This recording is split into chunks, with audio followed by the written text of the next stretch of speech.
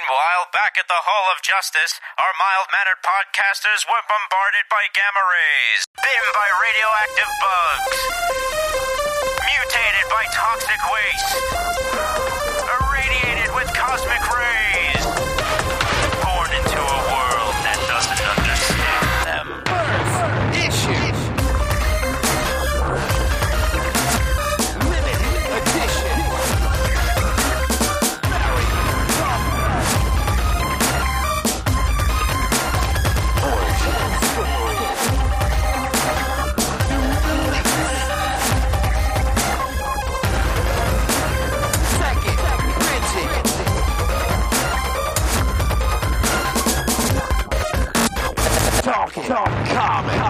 Hello, everybody, and welcome back to the Talking Comics podcast. It's Wednesday, March, I don't have the date, 16th. I'm not going to redo it. It's 2022, and you're listening to episode number 538. I am your host, Steve Say, and joining me for this week's show is Mr. Bob Arroyer. Male bashers assemble!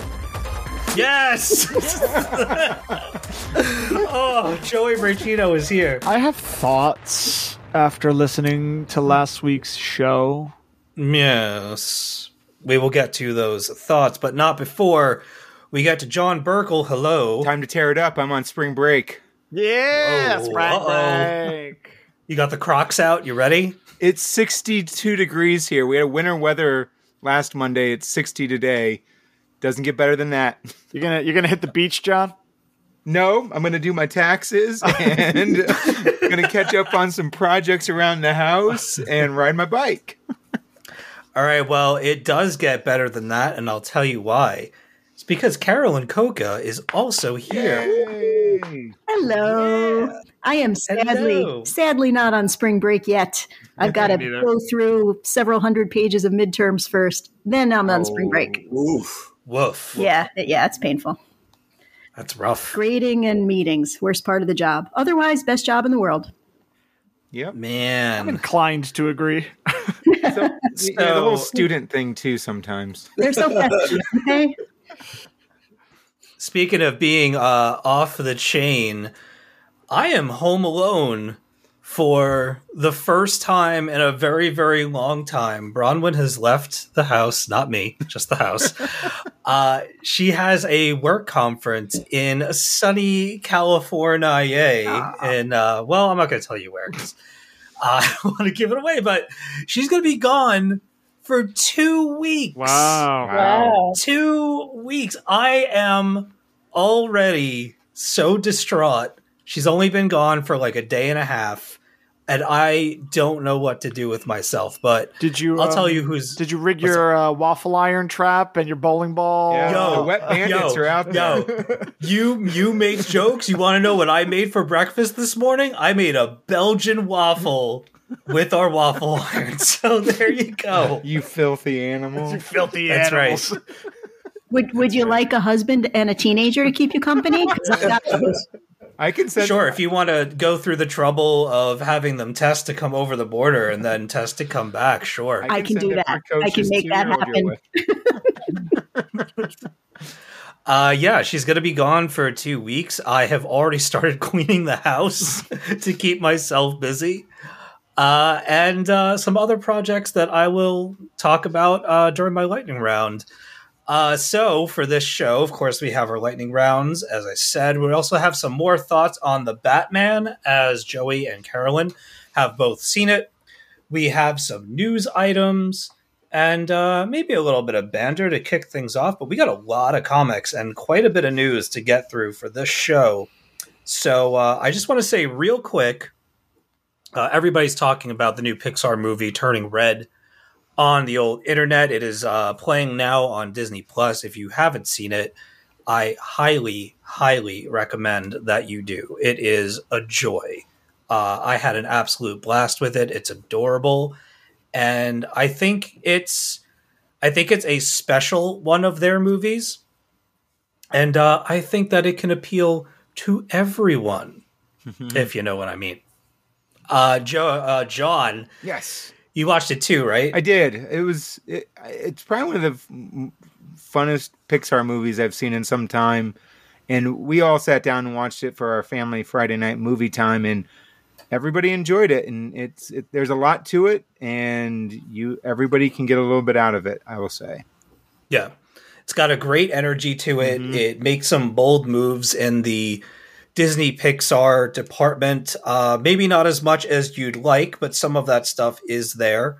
And it was really fun to watch a Pixar movie that takes place in Toronto, because not only was Bronwyn living in Toronto at the time that movie takes place, but we're in and out of Toronto, or at least we used to be, all the time.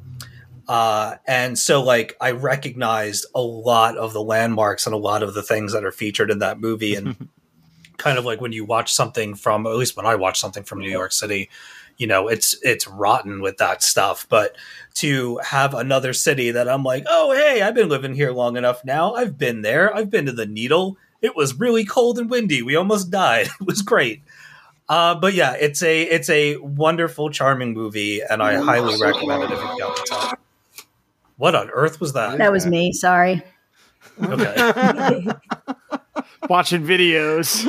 Causing trouble already. I was trying to open things that we'll be talking about later, and one of them auto-played, so I apologize. Oh, I hate the autoplay. Carolyn's on the TikTok while recording the show. That's right. That's right. All right. Well, like I said, we've got a lot to get through this episode, so why don't we begin with some lightning rounds? Bob. Okay. You usually go first. Why don't you go first this week? Alrighty then. A couple of quickies to start off on some minis that are coming to an end. Hawkeye Kate Bishop #5 by Marieke Nijkamp, Enid Balam, Oren Jr., Roberto Paggi, Brittany Peer, Rochelle Rosenberg, and Joe Caramagna. Was a fun conclusion with a nice Young Avengers vibe. Also has a wonderful sequence that's half WandaVision, half Orson Welles' Lady from Shanghai, as we get near the conclusion. Ooh. So lots of fun over there. On the subject of dark ladies, there's Elvira meets Vincent Price #5, where the Master of Menace and the Mistress of the Dark discover that, well, the magic of the movies isn't just a nice phrase, it's just something extra. Best of all, David Avalone, Juan Samu, Walter Pereira, Taylor Esposito, and Elizabeth Charland promise there's more Elvira to come soon. 2 new miniseries kicked off this week. We have Captain Carter #1 by Jamie McKelvey, Marika Cresta, Eric Arciniega, and Clayton Cowles. And this fully brings the super soldier version of Peggy Carter into the print world. This first issue uses the what if story as a springboard into it's the alternate reality stuff where Peggy has just emerged from suspended animation. So it's a little mix of the what if plus the first Avenger movie. You got perfect characterization here and character design by Jamie McKelvey that is more than ably delivered by Marika Cresta's art. You throw in some interesting supporting characters. I'm hooked. Not that it wasn't anyway. And I love the finale. If anyone's seen the movie Notting Hill, you've seen that shot. Spider-Gwen, Gwenverse #1 by Tim Seeley, Jody Nishima, Federico Blee, and Fabiana Mar was also a ton of fun. And as Gwen herself puts it, not completely without multiverse shenanigans, which is really a tremendous understatement considering what happens here. Yeah. To set her own timeline on Earth 65 back to normal, Gwen has to track bits of her own essence across space and time, and at each stop, she'll be finding, surprising elements of her psyche being manifested as variants. In this case, Thor Gwen. Just a lot of fun. She's not alone on this quest. As Finale, the ultimate artist, has her own timey-wimey agenda going along. The Women of Marvel one-shot celebrates Marvel heroines and both veteran and new female creators, with a lovely set of stories featuring the Black Cat, Scarlet Witch, Jessica Jones, Shauna the She-Devil, and my favorite, a Black Widow Squirrel Girl team-up. And check out this lineup of star creators. Marika Andolfo, Jordi Belair, Claire Rowe, Marguerite Sauvage, Jen Bartel. The rookies acquit themselves quite well also, with Charlie Jane Enders and Emma Kubert on that Squirrel Girl piece. Billy Scott's Zori Thorogood on a Jessica Jones story by Jordi Belair, for instance. This was just a steal at $5.99. really, really quickly, I've read the first chapters of the Trial of the Amazons arc, and while I'm happy there's a Wonder Woman event, first in 15 years, I'm guessing, not completely thrilled with the big shocker that takes place, as to me it kind of undercuts what this series was created to do all those decades ago. Yeah, I know it's comics, and things might autocorrect. There are some fine moments here, and some to even cherish, but guys, really, gee whiz. Anyway, that's it. You're telling me that Zoe Thorogood did a Jessica Jones story? Yes. I need to go. I need to go right now. I need to go get that book. You'll enjoy the heck out of it. It's again, most of these books seem to end up being $7.99, $8.99, whatever. This is a lovely little $5.99 with lots of stuff. We've got an intro by Gail Simone. Just really lovely, lovely stuff all the way through. Nice. I thought the Kate Bishop mini was really cool. I thought the artwork wasn't as clean through the whole 5 issues as I thought it could have been. The end. Yeah, and I to be honest, I felt the whole 5th issue. I was like, we should have a 6th issue. Yeah. Of course, I was like, we should have an ongoing. But yeah, I did feel like this one in particular, like the first 4 issues was humming along, and then it was like, all right, now let's finish everything in this 5th issue. And I think the art showed that compression, I think. Mm-hmm. But we've got America Chavez and Cassie hanging around here. I'm hoping. Oh, it was awesome, and I'd love to see more. I thought that the writing was great, and again, anytime Kate shows up, I think it's totally worth checking out. That Women of Marvel one shot sounds awesome. I gotta grab that for sure. Somebody else want to jump in here before we move on? I'm not gonna lie. I wanted to see what Bob said about Captain Carter first before subscribing to it. But I mean, I definitely want to read it after what you said. Well, yeah, I think about the one thing they have to try to do is parse this sentence in a different sort of way. Not everyone saw What If.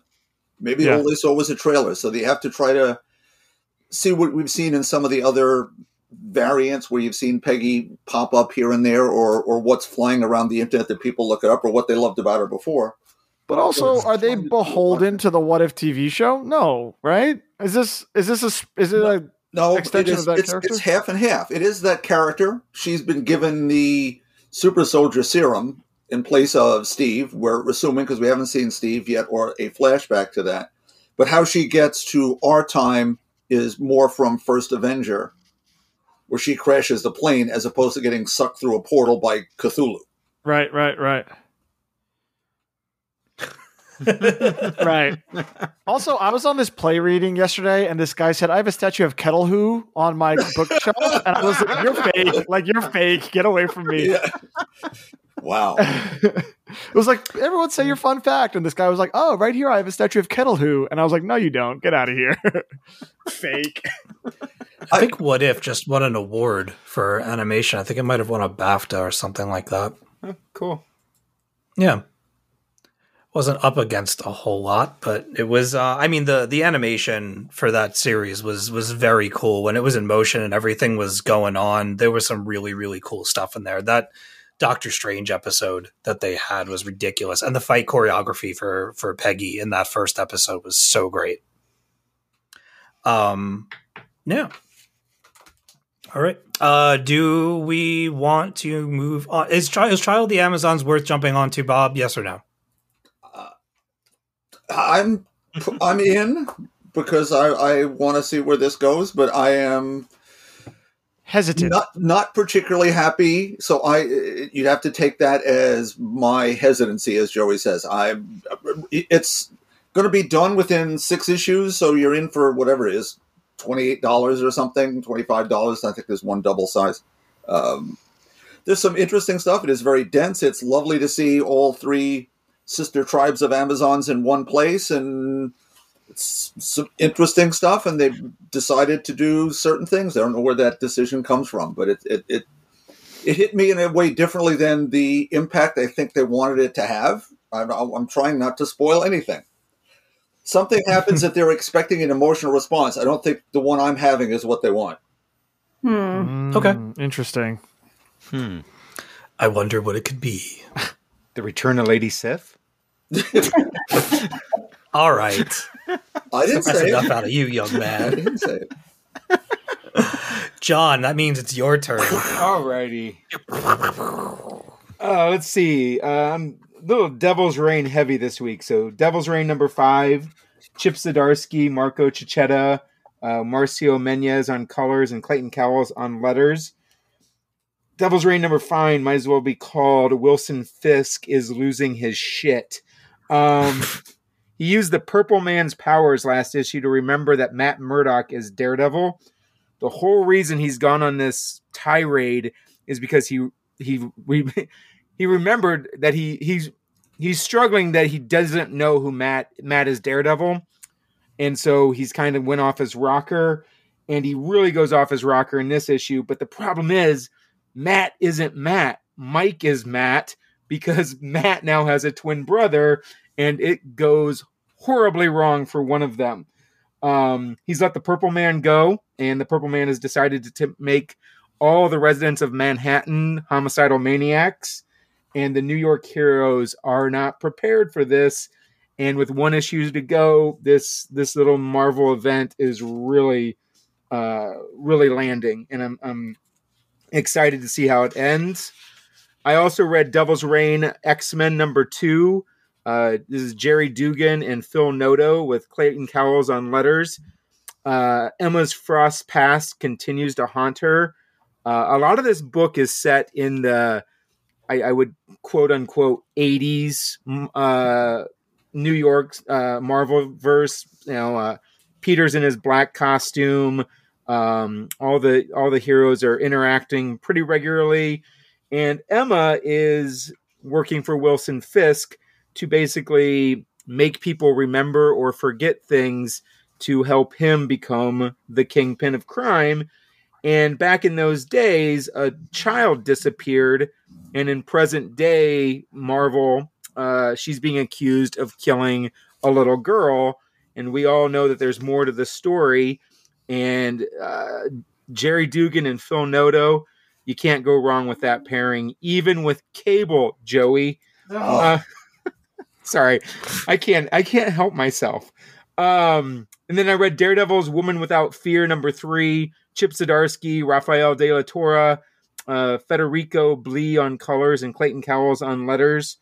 So this is the concluding issue of Elektra versus Kraven.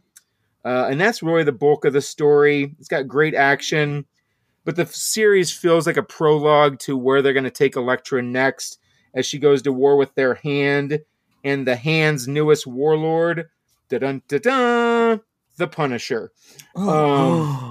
Anybody who saw the new symbol on the Punisher, because apparently Marvel is tired of the old Punisher symbol being co-opted by morons in society, will say. Wait a minute. What? I haven't heard about this. Oh, yeah. Are you serious? Yeah, the Punisher has a new chest symbol because of how the people in our fringe society has been using the Punisher symbol as kind of their Wait a minute. What does it look like?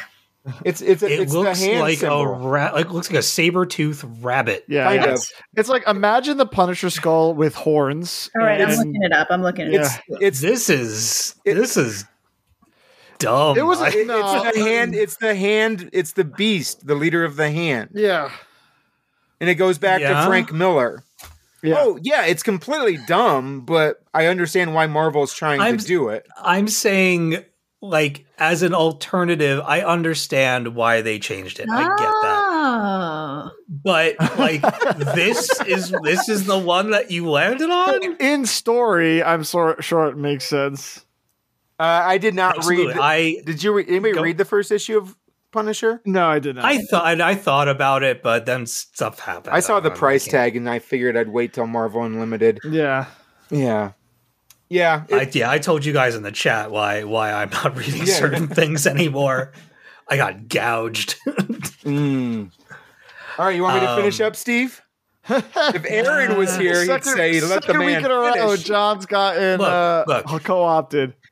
There's nothing wrong with interjecting, all right? There's no timer on this thing. It just no, seems This is to conversation. always happen during John's lightning round. Because I like to talk to John. No, it's fine. No. Steve does like to talk to me, Joey. He's a fan when I'm on the show. He doesn't go, "Ugh, John's here." Yeah, In we the have our own side private chat and everything. We did. Because of where I'm called- going to next, because thanks to Steve, I went down the Webtoon rabbit hole. Oh gosh. After It listening begins. to young Steve talk about Teenage Mercenary last week, I'm like, I like violence. I like kids who beat up bullies. Let's go. I read 39 episodes in a day. Yes!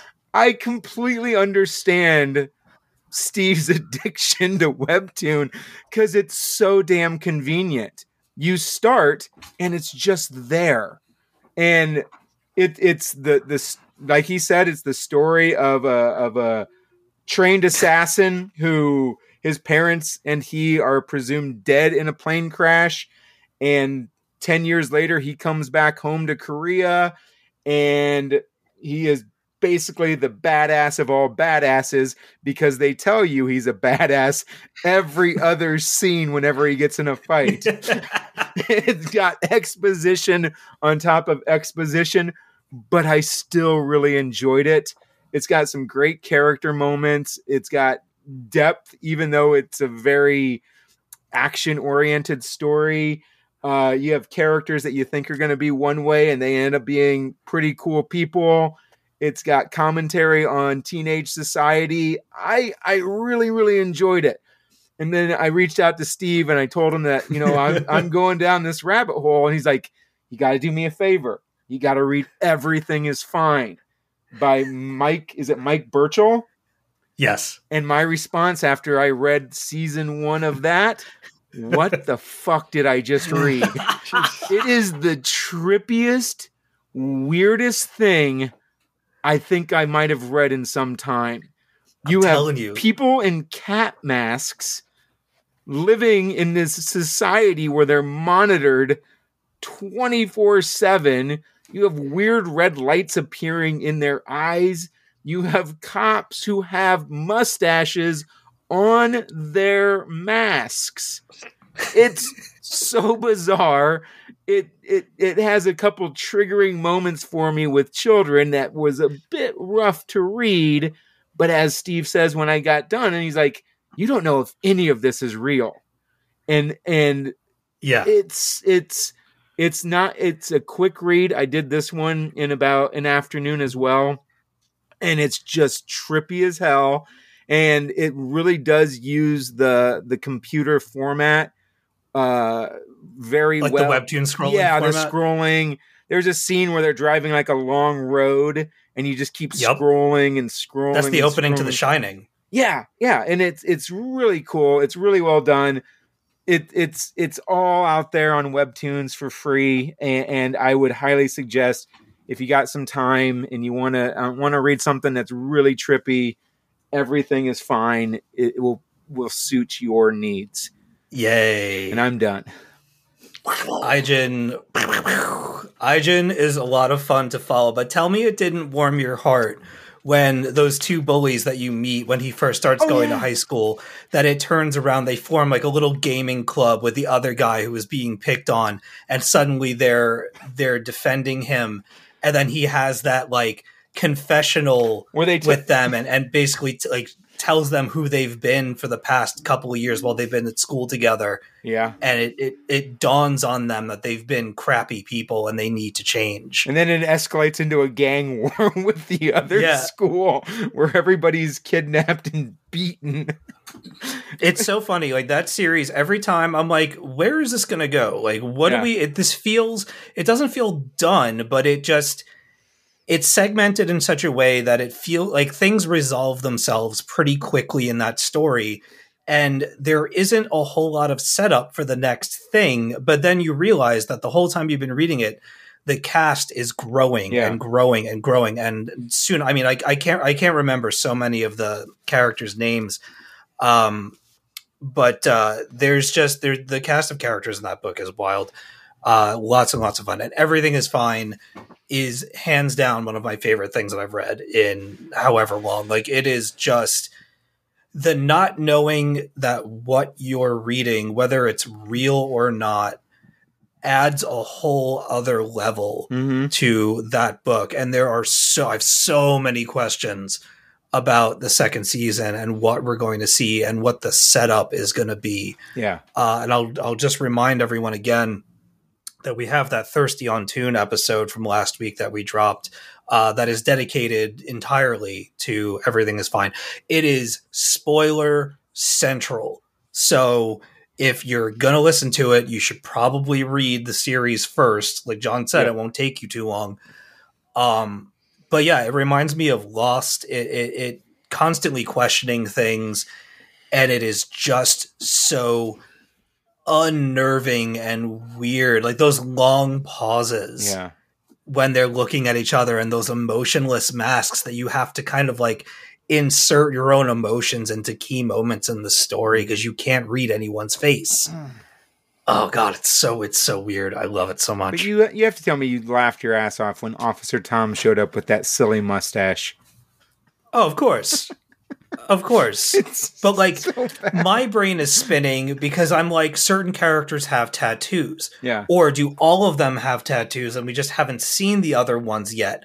Like the stuff underneath the masks, is that brain matter or is it just stuffing? Because every time we see the masks damaged, it's in like a low lighting area. So maybe the light effect, I have a whole whiteboard with all kinds of things drawn on it. It's so much fun. It's so much fun to pick apart and theorize about what the hell's going on. And yeah, it's so good. I recommend it to everyone. I appreciate that you went to go and check those things out, John. That's very cool. Oh, you're welcome.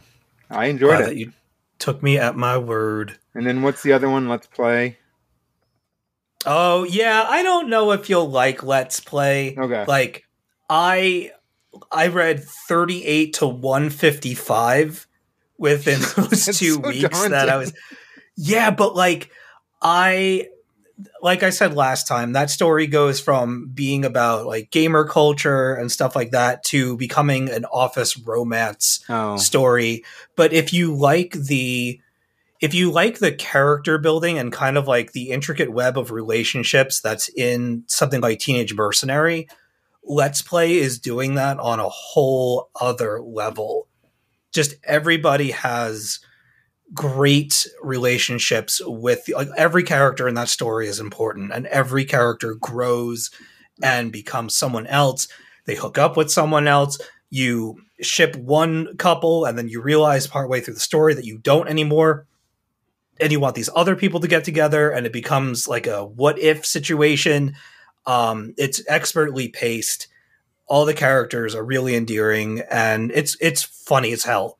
Like at one point you actually go inside of Sam's game and there are several episodes where you're in an RPG and it is a riot because all the characters are people from Sam's life. So those characters that you already know and love are now video game characters, and pets are now like the creatures in the world. So like the dog is now a dragon and stuff like that. And it's a very character driven thing. I think give it a shot, but give it an honest amount of episodes to know whether you're going to like it or not.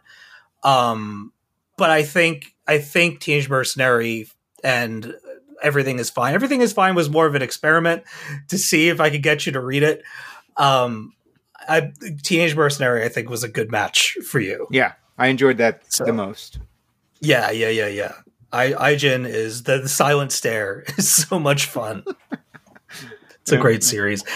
You've read more of that than I have. I have like 4 episodes left to read. It comes out every Wednesday, so I think I'm going to stockpile here for a while. I feel like I ended one arc and the next arc's like building up, so maybe I'll get to it by summer. That should give me Yep. Webtoon is cool though. Like you said, having everything there and being able to binge read stuff if something really grabs you and you could just keep going because there's already so much of it because that app has been around for so many years. It's like this awesome untapped resource.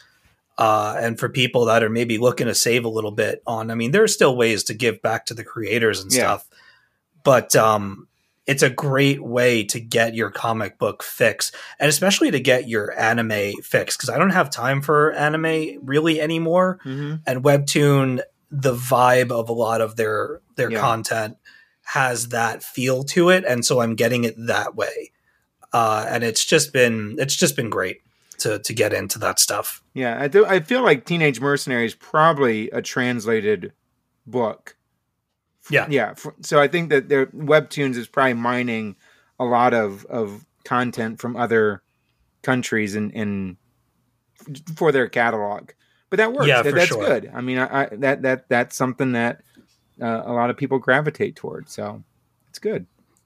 Yeah, I need Google Pronounce to read that book for sure. All right, man. Does anybody else have any questions or comments for John? Nope. All right. Joey, you didn't want to. Joe. You have X-Men. Okay, never mind. No, I refuse to talk about Cable. He won't engage anymore. Won't engage Cable ever.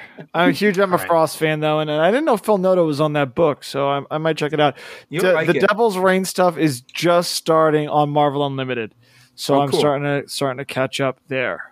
Yeah, you'll love the X-Men Devil's Reign. It's all Emma all the time, with a little Elektra on the side. Big Emma fan. Yep. Sweet. Carolyn. Oh. Okay. Thought you'd escaped. I just had a weird feeling that since so far you didn't seem to be going in order of what you planned, that maybe I would be up. Okay, ready? Here I come.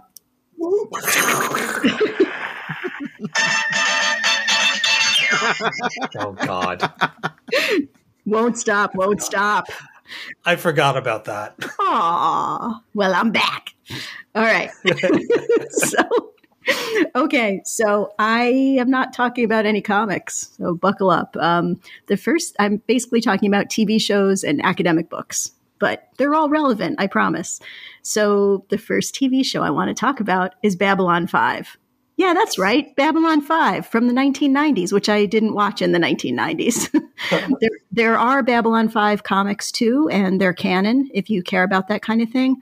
The show was written almost entirely by JMS, J. Michael Straczynski, major comic book writer. Harlan Ellison is listed as a consultant in the credits of every show. So at the time, I didn't watch it because I was watching multiple Star Treks, and Babylon 5 to me looked like it was a ripoff of Star Trek Deep Space Nine. What I didn't know was that JMS had shopped this idea around various networks, including Paramount, for a few years before Deep Space Nine. So take that information for what you will. And also, even though they have commonalities, they are different. So basically, it's a 5-year story that was written as a 5-year story. And it starts out really slow, but then it really ramps up. A ton of stuff happens, a ton of twists and turns.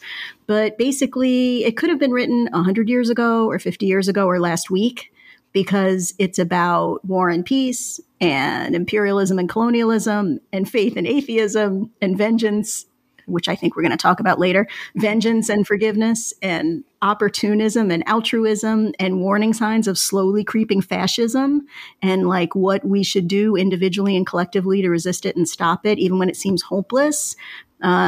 Especially when it seems hopeless because it involves not just governments repressing people that they're like othering and demonizing, but also media outlets that purposely lie to you and corporations that profit off fear of difference and fear of others and hate and violence. And it's a space opera about a core group of people from multiple worlds, and they work together and they come to be friends, and you're going to come to care about them and root for them. They're working together for peace. They try to do the right thing, but they don't always because they're people. So it's a total ride, and I recommend it. If you don't have time to do the whole thing, there are articles out there you could find easily that'll tell you what the key episodes are, and there are some clunkers in there. So, get ready for that. But part of if you do it and do the whole thing is you'll appreciate a lot of little things that seem like nothing, but then later you realize they were all important and they all fit together and you get to live with the characters more. So Babylon 5. Yeah, I'm a little late, but I made it. I'm glad I did. All right. Superman and Lois season 2. I'm glad you guys noted it in your year end season 1. And I think that season 1 was stronger than this one is, but this season is good too. And there's an interesting mystery this season. And is anybody watching this right now? No, not yet. I'll wait till Not it's at the done. moment, no. Haven't caught up. Okay. Do you know like who the main villain is? In season 2, no. Who do we got? Can we spoil it or not? Well, I can. It's out there. Go for it. Okay, so 3. If you want to leap ahead, go ahead for 15 seconds. 3, 2, 1. It's Bizarro, Ooh. and so and the way that they're doing it is cool. But he maybe isn't really the main villain, of course, because he's misunderstood. It's probably really this cult leader lady that sucked in Lois's sister, and she seems to be like doing something with Bizarro's world. Anyway, it's interesting. And there's family drama for Lana Lang, who continues to be a well-written character too. There's kid drama for the boys. Clark is great. Superman's great. Lois is great. It's great. I love it. Okay, so Naomi. Is anybody watching Naomi besides me? I haven't seen it yet. No, not yet. Okay. So they're up to, like Superman and Lois, it's up to 7 episodes now. The first episode really was great, but honestly, it's been kind of slow since then. There's also, as you know, not a lot of source material to go with, right? Because how many issues were there? Yeah. Issues. Right. Before the new one that Joey's going to mention, there just isn't that much out there. So, okay. Anyway, so it's a little slow. It's not bad. It's just a little slow. And having said that, the young woman who plays Naomi really is excellent. And so is her best friend and the aliens around her who are finally starting to tell her some truth, I think, and training her. But we can talk more about that later when we talk about the comic. But I would say give it a chance. Legends of Tomorrow, probably still my favorite because it's the most diverse, queerest superhero live action thing out there by far. It's funny and it has heart and it's nuts. It's totally Silver Age come to life. Okay, so that's my little TV segment. Now I'm going to talk very briefly about 3 academic books, which I've just read lately. They've all come out like in the last year, but I've just read them lately because I'm kind of behind on stuff and I need to catch up. So the first one is called Love, Sex, Gender, and Superheroes. It's by Jeffrey Brown, who's written a bunch of excellent academic books about comics. His first one was about Milestone Comics. He's written one called Dangerous Curves about women in action movies. But anyway, he's got a bunch of books. This one's great too. So the chapters are about phallic masculinity in comics, Nice. femme fatales, the homosociality of the Batcave, marriage, the sexuality of robots, queer relationships, sexual assault, and cosplay and merchandising. Total recommend on that one. And he writes, he is an academic, but he is one of the more approachable ones, I would say. So don't worry too much about academic jargon with him.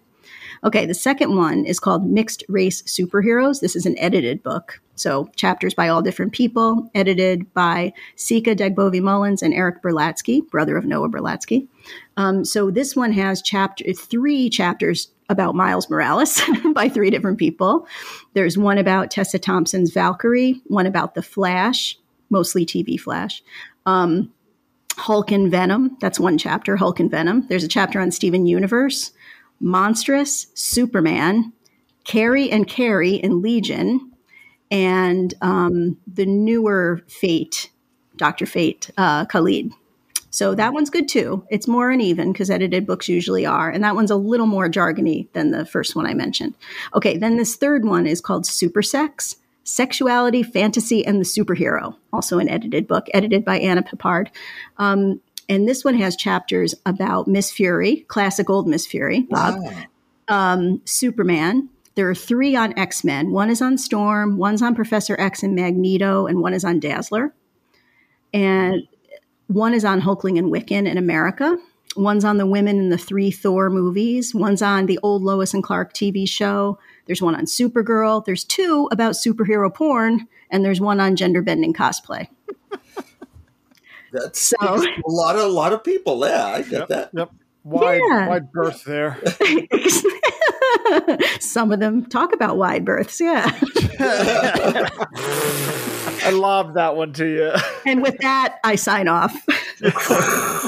Mixed Race Superheroes has been on my nightstand for a while. I think was that Rutgers Press? One of them was Rutgers Press, and I made sure I bought that one too. Yes, it is. Mhm. Yeah. So that one's on my list. I got sucked into all the Marvels, and that one was like 500 pages. So I've been reading that one. I know Aaron has been reading that one too. So I want to make sure I get to talk to him about it. But Well, on your recommendation, I got the book and I all the Marvels, and I started reading it. And then I was going, I had to do a big drive. So I downloaded the book, which is like 11 hours. And I know this sounds crazy, but I totally recommend the audiobook. Because, well, Aaron's been doing the audiobook. well, he might have been a little nudged in that direction by me.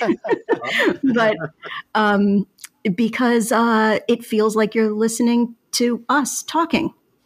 Aw. It's like here's whoever's doing the narration is just like enthusiastic, and he's just chucking all the names and dates and issue numbers and crazy plots, and it really is fun to listen to. So I recommend the audiobook 100%. Cool. Yeah. I definitely want to do the Mixed Race superhero book though, for lots of reasons. Yes, I would say. Like, Is there a highlight essay? Is there a highlight essay in that one? Are these all available audio? No. Not I mean, the the academic ones are like, I wouldn't necessarily, it's not going to hurt my feelings if you don't buy the academic books. I think you could get them. You could get them interlibrary loan. Your public library. You could just ask them to get it. Yeah, I would just. Is there a standout one? I think the one about Tessa Thompson's Valkyrie. Okay. Is a good one. I had the Steven Universe Monstrous. I would say that was a good one, and I would say the one about Khalid. But it'll hit differently depending on what you're looking for. Sure. Anybody else want to jump in? Oh yeah, Babylon 5 is awesome. Yeah. Sorry, that's my childhood coming back to me. I was like, not my childhood, but I don't. You can skip the first season. Skip the first season. I watched maybe a third of the first season. Yeah, the first season is slow, and then they lose the main actor, Yeah. and that's where John Sheridan comes in, Yes. and then that's the second season where it really picked up, and then the fifth season's a little rough because you had two of the main characters leave the show, and they had to rewrite some of the plot. Yep. If they'd just done seasons 2 through 4, it's almost a perfect sci-fi show. Exactly. Yes. Yeah. Yeah. And he's talking about redoing it. Yes. And that is partly what spurred me to do it. Like, supposedly it's on at the CW. Like, it's Yeah. happening. Oh. Well, all the seasons are on HBO Max right now. And I Yes. rewatched them this summer. So that's where, when I saw you had it, I was like, yes, Carolyn and I are in sync again. Babylon 5. It's the best. I know Deep Space Nine and all of that, the comparisons. It's a completely different show, and it. Well, really I know is. that now. Yeah. It's I know, and it's one. It's like each season is a novel in a 5 novel series, and it's really well done. Yeah. I mean, there are clunkier moments, Oh, but yeah. I think overall it's just great. It's just great. I think- I totally cried at the end. I was so invested in everybody. Yeah. And I think if there they are didn't have to do people- if they didn't have to do 22 episodes a season, I think it would have been better. I agree. Yeah. But there are people like that, in the beginning, you're like, I'm pretty sure I hate this guy. And then you're like, no, I think I feel sorry for him. No, actually, he's really cool. Oh, that guy's an asshole. But it's like the same person. And there are just all these twists and turns that are happening. And there's all this, of course, super everyday political stuff happening in the background. Yeah. I know. It's a timely show. Always. Yeah. But yeah, seasons 2, 3, and 4 for sure. Mm-hmm. Can I ask you about the movies? Should I bother? Yeah, some of the movies are really good because they kind of fit in. Like, there's one that's about the Minbari War that fills in some backstory about Sinclair. Is that in the beginning? Yeah, in the bening. Okay. the movies that are set during the original series are worth it. When they tried to do Crusade and then they tried to do a Rangers spin-off show, neither of those really landed. Okay. In my opinion, Crusade's worth watching if you're looking for something, but I would just stick to the core series. Okay. You're not going to go wrong there. But yeah, I mean, yeah, totally. But especially, I just want to give a particular shout out to a couple episodes because you'll know what I'm talking about. The two-parter called "The End of War," where like everything of the first 3.5 years comes together in an hour. Like eat all these little tiny things that you didn't think mattered, and he just kind of shoves it all into a package with a bow. And also the one where why now can I not where the Fall of Centauri Prime, I think it's called. Oh yeah Londo. Londo. So it's that's the real tragic apex of his whole thing. So they set that up in season 1. I know they said that's the problem of skipping season 1, that all this stuff, there's all these seeds for all these things. I love when they hijack Babylon 3 and take it back. Yeah. That's one of my favorite. It's such, because they always talk about how Babylon 3 just disappeared and then boom, they did it. Yeah. Spoilers, sorry, Spoilers. We could probably go on about this for another hour, so maybe we should. We could. We'll do a Patreon someday. Yeah, I was going to say, save it for Patreon. Carolyn, are you up to date on Discovery? No, I think how many new ones are there now? The season 4 is done. I think there's one more episode. Okay, no, I just started season 4. Yeah. Okay. Oh, this whole season has been a little up and down, but the last couple of episodes have been really good. And I think there's one or two more this season, but Picard also season 2 just started of that. Yes. So I will wait until there are a few more Picards and then I'll jump on with my free trial. Then right. And then I'll jump back off. Gotcha. Don't you have to then jump back for Strange New Worlds? That's coming too, isn't it? Oh, yeah, they just released a trailer for that. Yeah. What is the date for that? I think in May, after Picard. So. Oh. They went Discovery, Picard, and then Strange New Worlds. And I think Discovery got preempted a couple of weeks because I was surprised that there's 2 weeks of overlap between Picard and Discovery. Oh, okay. Yeah. Yeah, that is surprising. Yeah. I assumed it was done because Picard started, so I started watching it. I think either this week or next week is the finale. Okay. It's been a crazy season. This last episode had a lot of Strange New Worlds, Arrival-esque stuff from that movie Arrival. It's gone places in the last couple of episodes that have been really, really cool. Yeah, I mean, I found everything up till this point uneven, but I thought the good things were really good. Yeah. So yeah, I would keep watching for sure. It's a good Star Trek season for me if there is an episode where I cry. If there's an episode where I cry, I'm into it. But there was a stretch with this season where I wasn't crying a lot and I was on my phone and stuff. But the last couple of episodes I've been really into. Well, you could watch Babylon 5 and cry.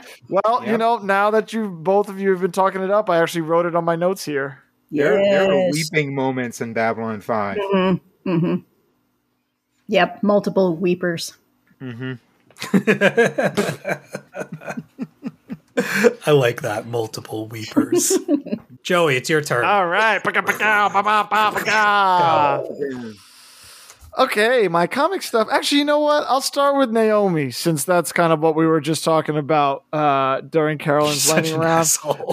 I was so excited to pick up Naomi season 2, number 1 this past week, especially since 3 weeks ago I was like, when's Naomi coming back? And I got piled on because everyone was literally in 2 weeks. So I picked it up. The whole team is back. Brian Michael Bendis, David F. Walker, Jamal Campbell. Seeing Jamal Campbell on anything is chef's kiss on this. It is some of the best art that I've ever seen. in a comic, in an action comic, in a superhero comic. Yeah, Naomi's back. It picks up like 3 weeks after season 1, which is kind of weird since season 1 was like 2 years ago at this point, and Naomi's been bouncing around the Justice League and doing all this crazy stuff. But yeah, we're 3 weeks later, picking up with her story, picking up with her still trying to come to terms with her powers, come to terms with her place in her community, and particularly her relationship with her parents and what these powers mean. The relationship with her father in particular is at the center of this first issue. And I really loved it. Let me say that first. I think it's awesome. Great to have it back. I've noticed this more and more with superhero comics in particular, but a lot with writers like Brian Michael Bendis and David F. Walker, these writers that have been kind of doing their thing for a while, is that the, how do I put this? The recognition of the 22-page limit, I think, has kind of gone by the wayside for a lot of these writers because I think they anticipate the trades and they still like adhere to like, 22 pages, cliffhanger time. The cliffhanger for this issue is like terribly set up. Like it makes zero sense. It comes out of nowhere. Like first of all, it's Brian Michael Bendis, so everything is decompressed to begin with. And then all of a sudden in the last 2 pages, it's like the drama happens. And I'm like, what is happening?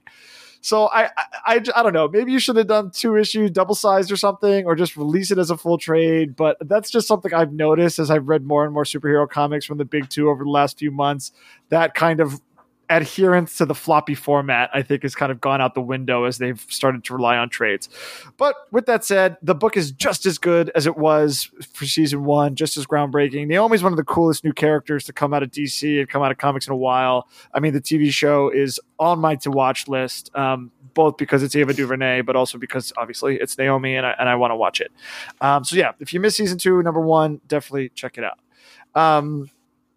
Like I said at the top, I read a ton of DC books this past week. I also read the Justice League versus Legion of Superheroes, number 2, another Brian Michael Bendis book with Scott Godlewski.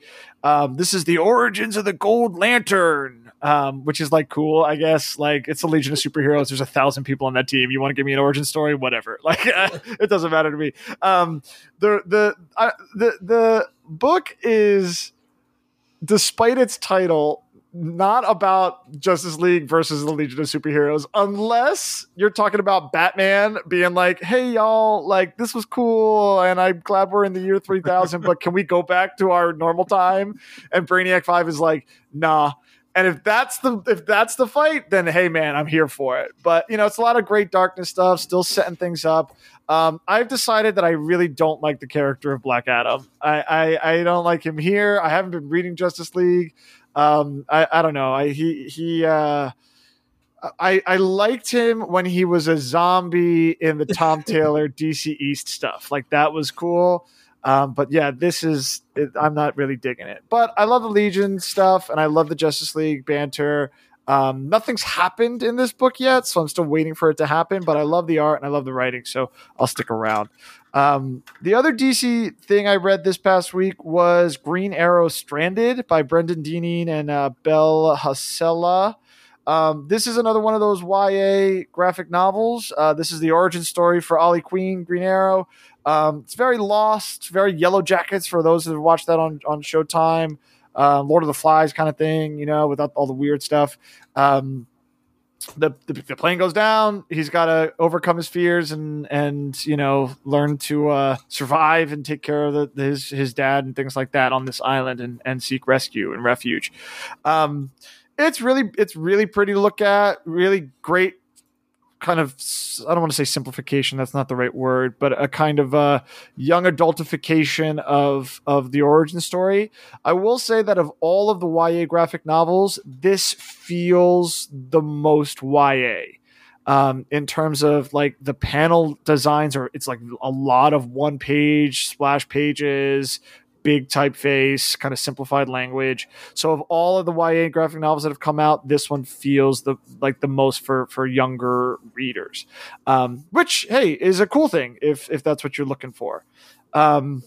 One jump over to Marvel. I was also able to. We all didn't talk about it last week, so I just wanted to hit on X-Men number 9. Jerry Dugan, Carlos Vila, Quiet Council of Krakoa, Great Ring of Araco, the Central Column of Orcus. This is the Solicit. 3 ruling bodies, all about to make vital decisions that will affect their people for years to come. And the X-Men are caught in the crossfire.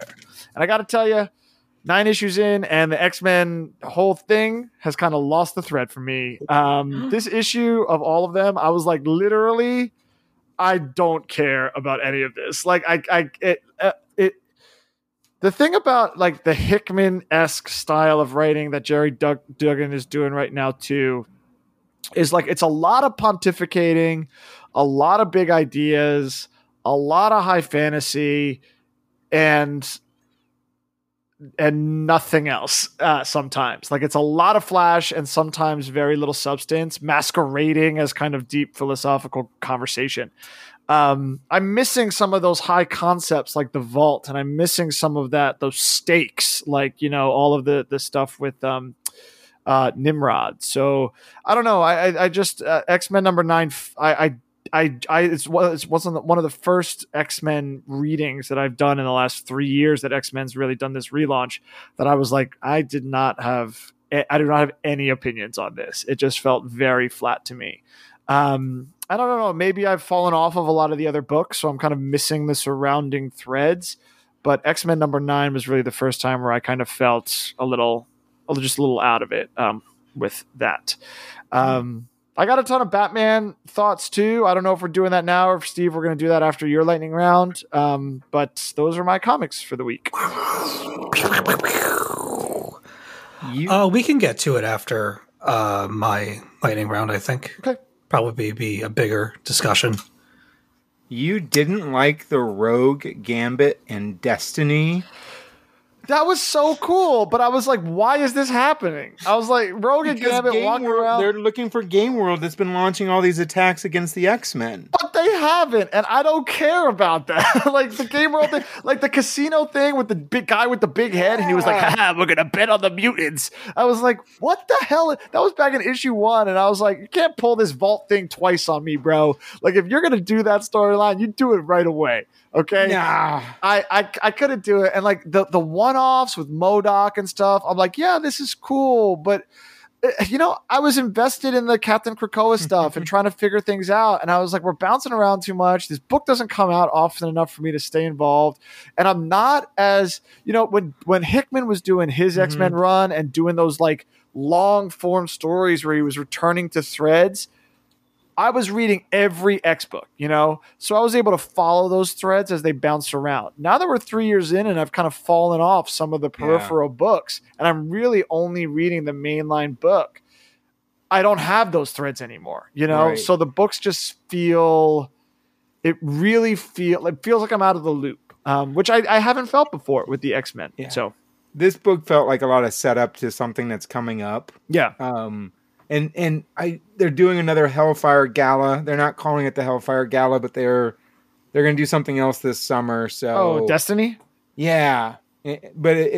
So I'm on board through that. And I think anytime Pepe Larraz isn't on it, I feel like that it loses its coherent thread. Like it's a side issue of something else.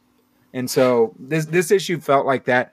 I love the Gambit part though, just because I've been a son-in-law who's despised by his mother-in-law. No, no, sorry, not my first marriage. My first marriage. Not the. Right now, I'm doing well with my in-laws, but so when she's like making the throttling gesture with her hand that she wants to. That was funny, and I was like, you know what? Give me Mr. and Mrs. X again, because that book was cool. You know, that was great. But you know what? It felt like to me.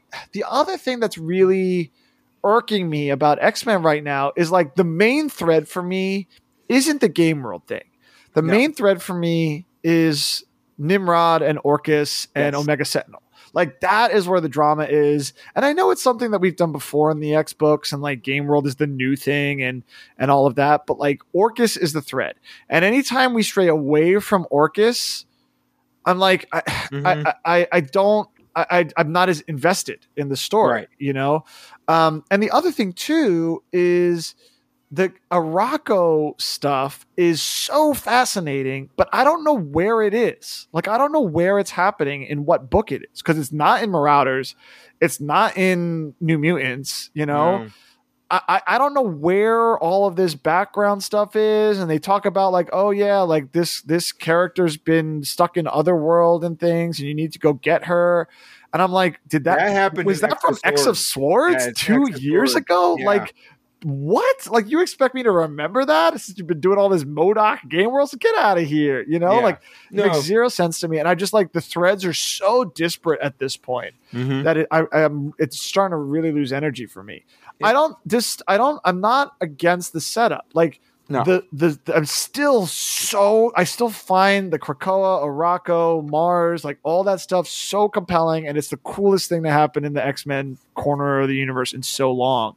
Yeah. But the books right now feel, and I think we talked about this like 3 months ago. They feel like they're just spinning wheels, and they're just kind of like meandering in this cool concept with no real thread. I think they're trying to get to this summer when they relaunch like X-Men Red, which is Mars. Sure. And then they're bringing Steve Orlando on Marauders and all. So yeah, they once Hickman left, they feel like they've kind of lost a thread, and they put so many balls in the air that and then they canceled some of these books. That you're lost. You're a little bit lost if you don't know what's going on. Yeah. Yeah. Because all of a sudden there was a week where like all of my X-Men books were gone. Yeah. Like Hellions ended, Marauders kind of made the switch over, like all of a sudden it was like, what? Okay, I guess I'm done with X-Men for a couple of weeks until all the new stuff launches.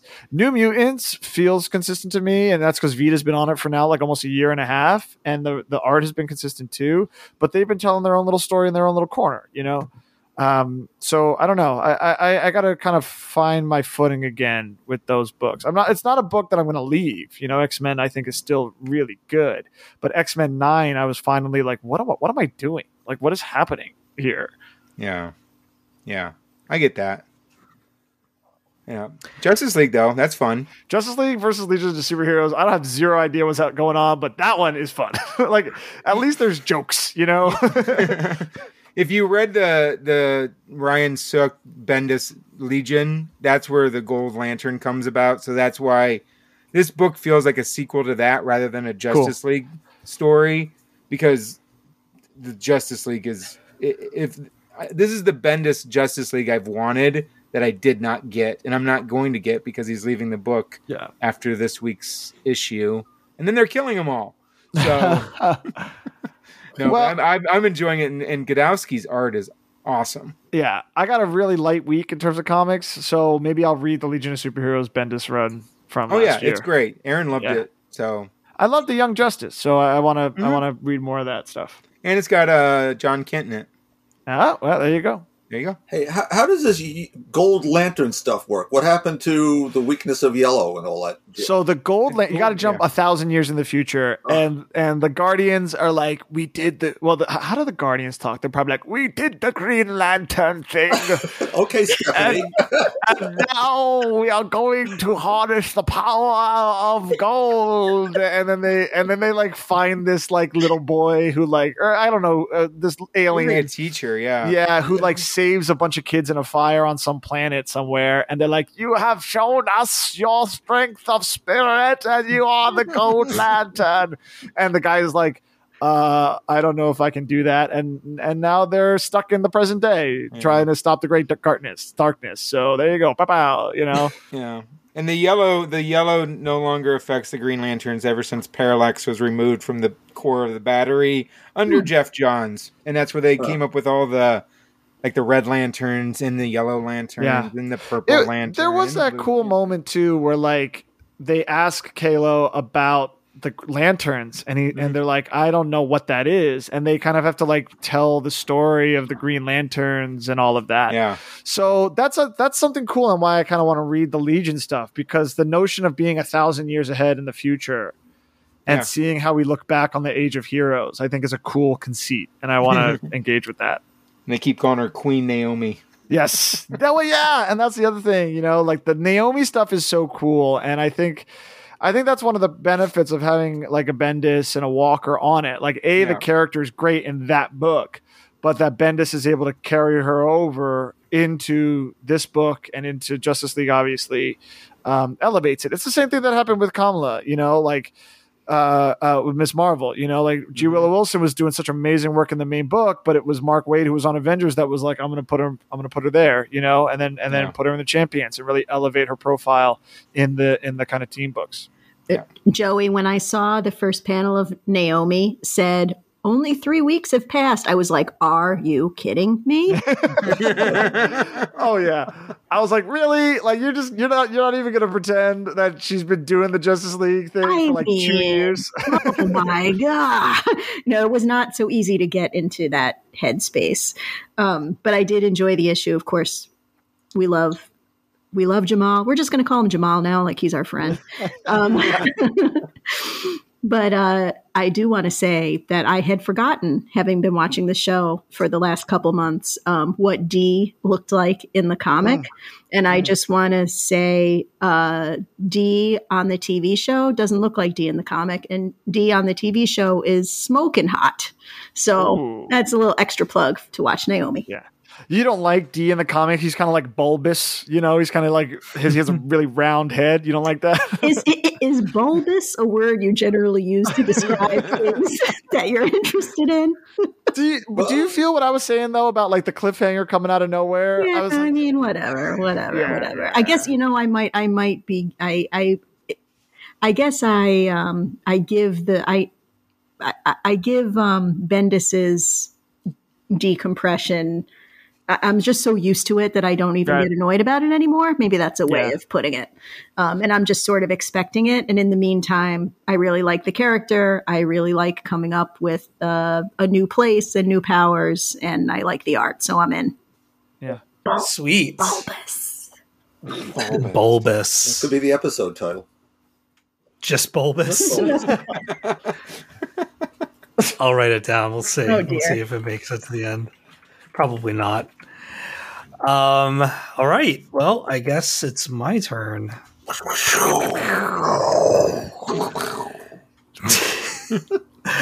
Little Monsters, number 1, written by Jeff Lemire with art by Dustin Nguyen. Yeah, I believe.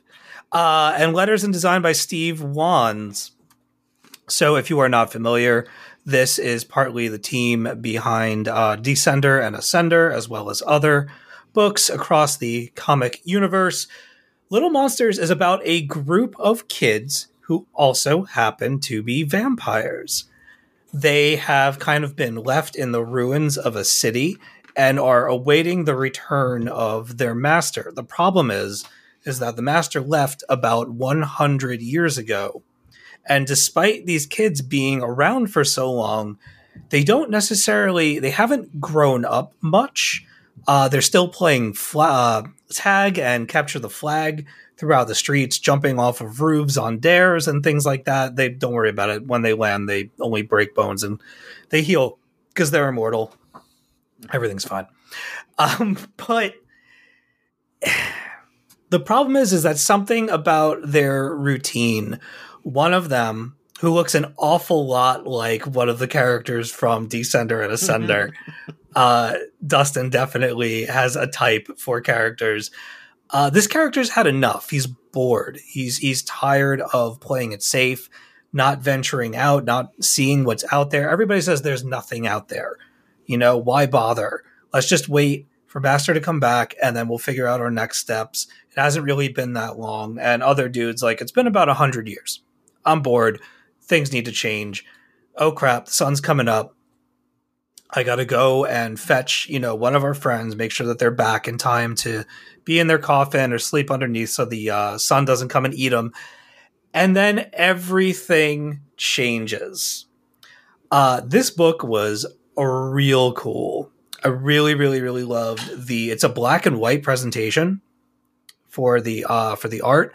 But it does have smatterings of color when, like, there's something like blood or there's one point where one of the vampires is using chalk to draw on the walls of the buildings, and all of the chalk drawings are in color. So you get this really like stark contrast, and the color really, really leaps out, kind of like Black Magic, the Nicholas Scott artwork for that, how like the flames and the spells and stuff kind of leap out at you in that series. When the hell is that coming back? That's what I want to know. But yeah, Little Monsters is cool. I think it's interesting that they don't appear to have matured in the time. Like, I wonder how the vampire rules work for this story. That's kind of what I'm waiting to find out. I'm really enjoying the book otherwise, but I'm intrigued by the rules of these vampires and what like stipulations they might have to adhere to as they continue their undead lives. And I would be bored too. And I would want to go out and explore and find out what's what. And, just make sure you got a building to crawl under or something when the sun comes up. I'm sure we'll talk about this in a little bit because I know John read it too. But moving on, I want to talk about Bolero for a second. Bolero numbers 1 and 2, written by Wyatt Kennedy with art by Luana Vecchio and letters by Brandon Graham. Okay. Devin is a 20-something-year-old woman who's fallen in love with a trans woman named Natasha. Before Devin and Natasha, Devin was a bit of a wreck. She partied too hard, she was drifting through life without much of a plan, and certain that she'd never love again. Then Devin and Natasha broke up. With her world crumbling on all sides, Devin reverts to her old ways. But what if you could change all of that? What if a random stranger, or a random hookup, if you will, introduced you to a multiversal portal, whereupon after brokering a deal, you can open a total of 53 doors and live a different life with each new door opened. The catch is that once you accept the key to open all the doors and you kind of roll the dice, there's no going back to your original life. The old you is replaced by an alternate version. So, meanwhile, you're left to open doors until you find the ideal life. Here's the thing, though. What if none of the doors lead to a better place? What if so much time has passed since you opened that first door and the new one that you've moved on to, that this replacement for you has learned from your mistakes and has found happiness, and that maybe if you had just been patient and learned, you could have been happy too. This book is wild. It's one of the coolest things that I've read so far this year. It's got this gorgeous bisexual lighting to it. Lots of like soft purples and blues and reds. Lots of consensual sexy times as well for people that dig that sort of thing. I say this about a lot of books, but I really do mean this. This would make for an absolutely incredible live action series, like an HBO Max, like a Euphoria or something like that. It's another one of those deep question stories for me. I love thinking about connective tissue and how some of the biggest events of your life can start from something that's seemingly insignificant and small. And I was asking myself if I would accept the key and walk through the doors to visit other realities. And you could wake up. You still wake up as you after you walk through the door, but you're in a different time. You're in a different place. You're still in your own body, but your gender can change. And with each new one, you can take the key out of your pocket or wherever you're keeping it. And if you don't like that life, you can move on to another one. But if you start to get picky, if you get a little too Seinfeldian about things and you're not finding your ideal and you move on to the next one, you only have 53 chances to get this right. So you can burn through a lot of doors in a short period of time and you can't go back. So it's basically a story about sacrifice and how bad do you really have things, and would you move on to an entirely different reality to try and change it? And what happens when your replacement figures it out and goes on living your old life better than you did? So it's a very, very, very cool story. I'm really digging it. I was a little thrown by the first issue because it's one of those things where feels like a relationship book, and then bam, you're meeting with this like omnipotent cat god thing that rips its chest open and swallows you, and then takes a piece of your biological makeup and makes a key out of it, spits you back out and hands it to you and says, walk through the door, go ahead. And it's a ride. I highly recommend it if you want to read a little something out there and strange and kind of sexy and cool. And I'm into it. It's there have been a couple of things that have kind of gone below the radar. Something like Maw that Joey had tipped me off to, that just feels like nobody else is doing this kind of thing in comics right now. So if you're looking for something unique, definitely go and check out. It's called Bolero. It's Bolero, and it's I believe it's from Image Comics. Mm-hmm. Yeah, it's awesome. I'm really digging it. Like I said, after the first issue, I was a little bit hesitant, but then I read them both back to back, and man, like I'm so anticipating the next issue. It's great. I was going to talk about Monkey Meat, but I don't really know how much I can say about it. It's the Junie Ba series. Outrageous art, man. What was that other book, Joey? Degelia, yeah. Yeah, well, like as incredible as that was, this is going to the next level for Junie Ba's artwork. It is so vibrant. It reminds me of something that could be like a 2D side-scrolling game, like art used for like a Guacamelee style studio game, or like a Hollow Knight or something like that. It's weird. It's about a corporation that built itself on a magical island, and so just by the nature of the island, the products that they make and mass produce and manufacture and feed to the world are also imbued with a kind of magic, but each one of them has its own origin story.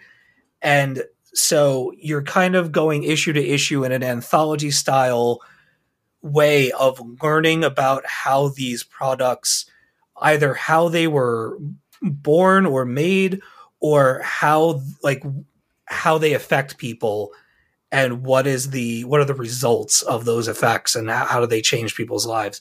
I would say the third issue is my favorite one so far, but every single one of them has been just a visual feast. Junie Ba's artwork is next level stuff. I don't know that I'm following the story all too much, but I'm still enjoying the ride. So I'm going to keep going with it. It's a limited series. I think it's like 5 or 6 issues.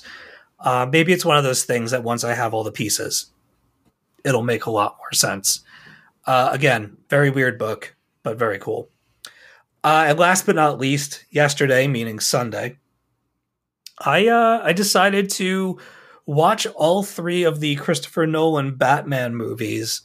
And I sat down, I bought for myself, promptly after seeing the Batman, I bought the Lego Technic Batmobile set. It's like 1,036 pieces. Let me tell you something. I've put together a lot of Lego in my day. This might be the hardest thing that I've ever built.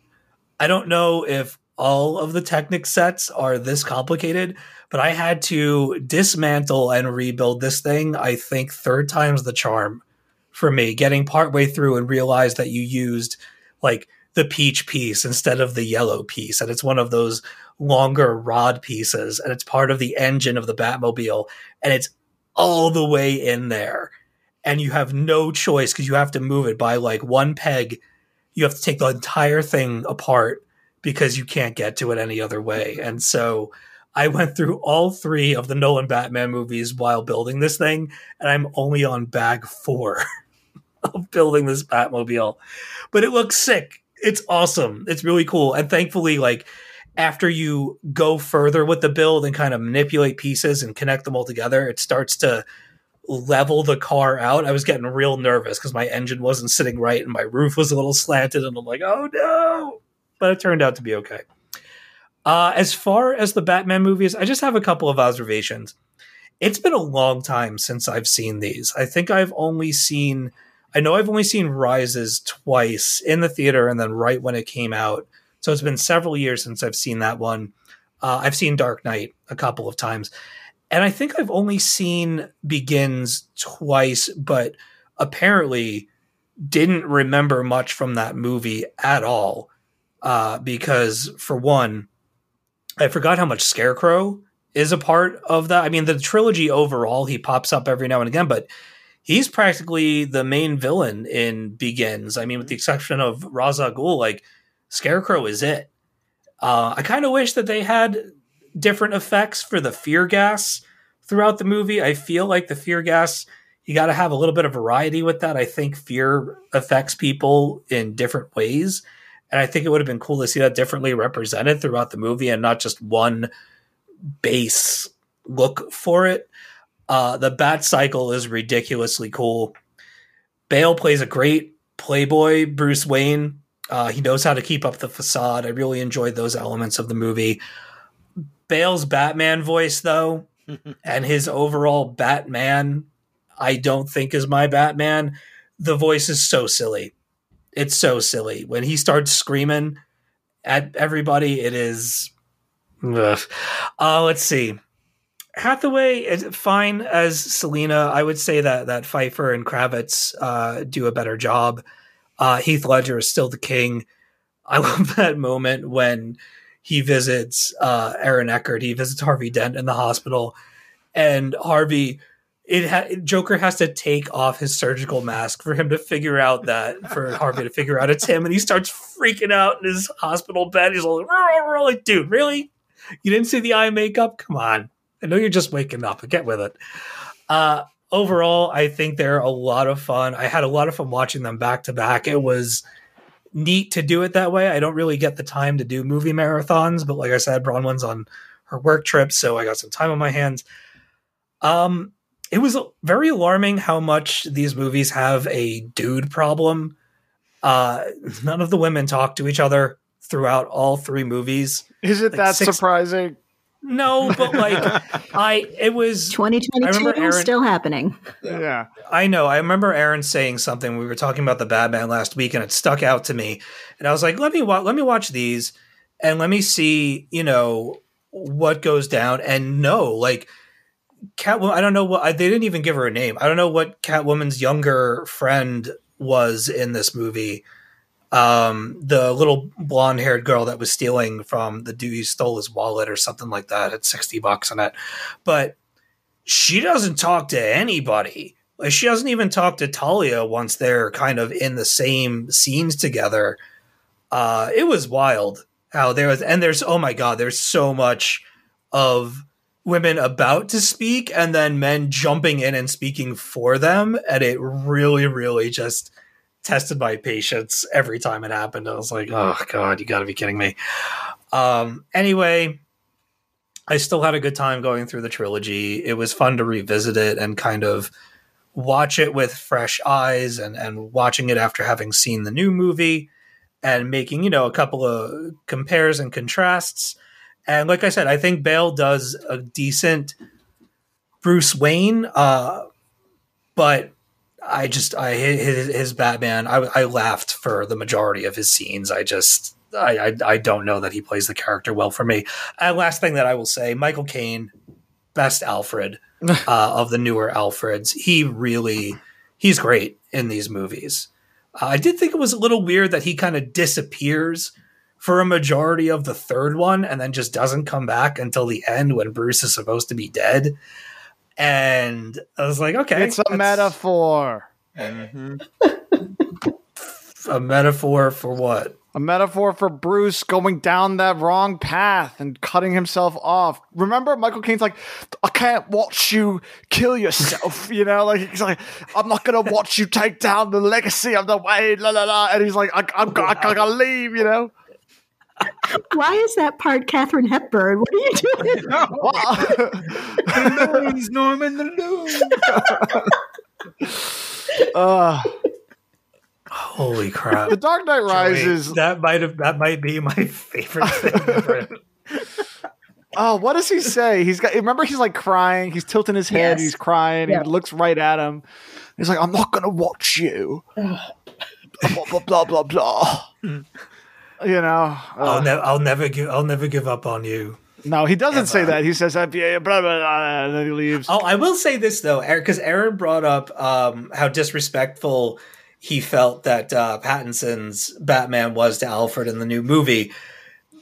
Bale's Bruce Wayne straight up says the same thing to him in Begins about Alfred not being a part of the family, and totally throws it in his face. He's like, why would you care? They're not your family. And I was like, oh my God, there it is. Like, the past is doomed to repeat itself. Not good there either. No, it's not. Anyway, I might do I have more time with my Batmobile, so I might do the Burton movies. Yes. Schumacher, baby. Do it. I'll probably do the 4 of those, because I'm like, I've been Batmaning it up for the last couple of months, and I've just been having a blast with it. Like, I've been reading all over the place. I just picked up Darwin Cook's Ego last week. Oh, that's a fun little one. Yeah. Yeah, I haven't read it yet. I don't think I've ever read it. I'm gonna. I was gonna read it for this week, but I was like, I'm not gonna Batman again. I freaking love the Burton movies. I also really like the Schumacher movies. I know they're like so ridiculous, they're fun. But I love them. The Bat Skates, like I love them. You know, like the back credit card is what gets me. Yeah. Never leave the cave without it. You know, the bat. Like I think I emailed you this, but I was like, I really love Batman Begins. I think it's a really, really cool movie. It's still for all of its kind of like brooding noir kind of sentimentalities, I think it still has a bit of camp to it that I really like. The Dark Knight is the Dark Knight, and I think it has its rightful place as people's, like, you know, a kind of vaunted film. There are still things about that movie that I'm like, I don't really get it, but you know, Heath Ledger's fantastic, and that I think is the pinnacle of Nolan's films. I have always been critical of the third film. I cannot get behind it. I think it's bloated. I think the twists at the end are ridiculous. Come on, Joey. No, the Bane stuff. The Bane stuff is trash, and it's a waste of Talia, a waste of Bane. Mm-hmm. The thing that I've always hated about it, and hate's a strong word. The thing that I've always never not liked about it, and that I actually did like about the Batman thing, because Paul Dano does similar kind of shtick with his stuff in as the Riddler, and his whole like tear down the city, blah blah blah thing. You know, people rise up against a city that has you know, betrayed you.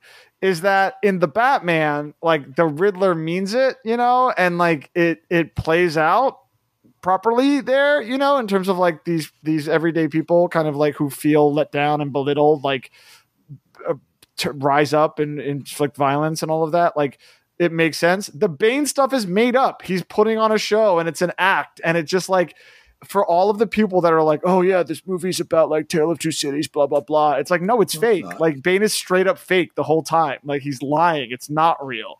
And that, I think, is just, it totally undercuts any of the kind of messaging or thematic focus. And obviously the Talia, the plot in that movie, like all of it is wasted for really nothing, in my opinion. And if you detonate a nuclear bomb 5 miles away from a city, that city is gone. You know, like, sorry, that's physics. Also, Batman don't quit. Yeah. Yeah, there's so many things wrong with that movie. I'm in the minority. I'm not a big fan of any of the 3 movies. I think they're good films. They're lousy Batman movies. He's so ineffectual across 3 films. It gets worse, because now we've got an entire city held hostage for what, 6 months? Oh yeah, like months upon months. The federal government does nothing about this. They're just... Well, they can't, because if they do, they'll blow the bomb. Joey, let's talk physics. You can explode a low-yield nuclear weapon above Gotham City and fry every circuit in the joint, and their bomb won't go off. End of plot. It would be over in 20 minutes. Why have you thought about this, Bob? Because I dislike that No, movie I'm much. joking. I know. I'm joking. Yeah, I'm yeah, joking. yeah. He's gone through it. He's like, let me tell you. Yeah, there's so many problems. And again, he in that movie goes from he's got no cartilage in his knees, and we start this whole thing, and he then he goes out when he shouldn't and loses Bane. Then he trusts Selena and gets his back broken. Then he's already not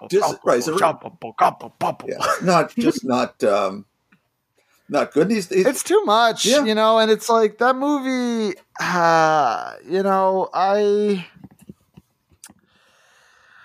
I always wondered why they made it. I mean, I know why, because it's big money and all of that stuff and blah, blah, blah. But, after Dark Knight and after Heath Ledger, I always wondered why come back and do the third, But, here we are. That movie happened, and it's a little Jogo Levin there, How could you say no?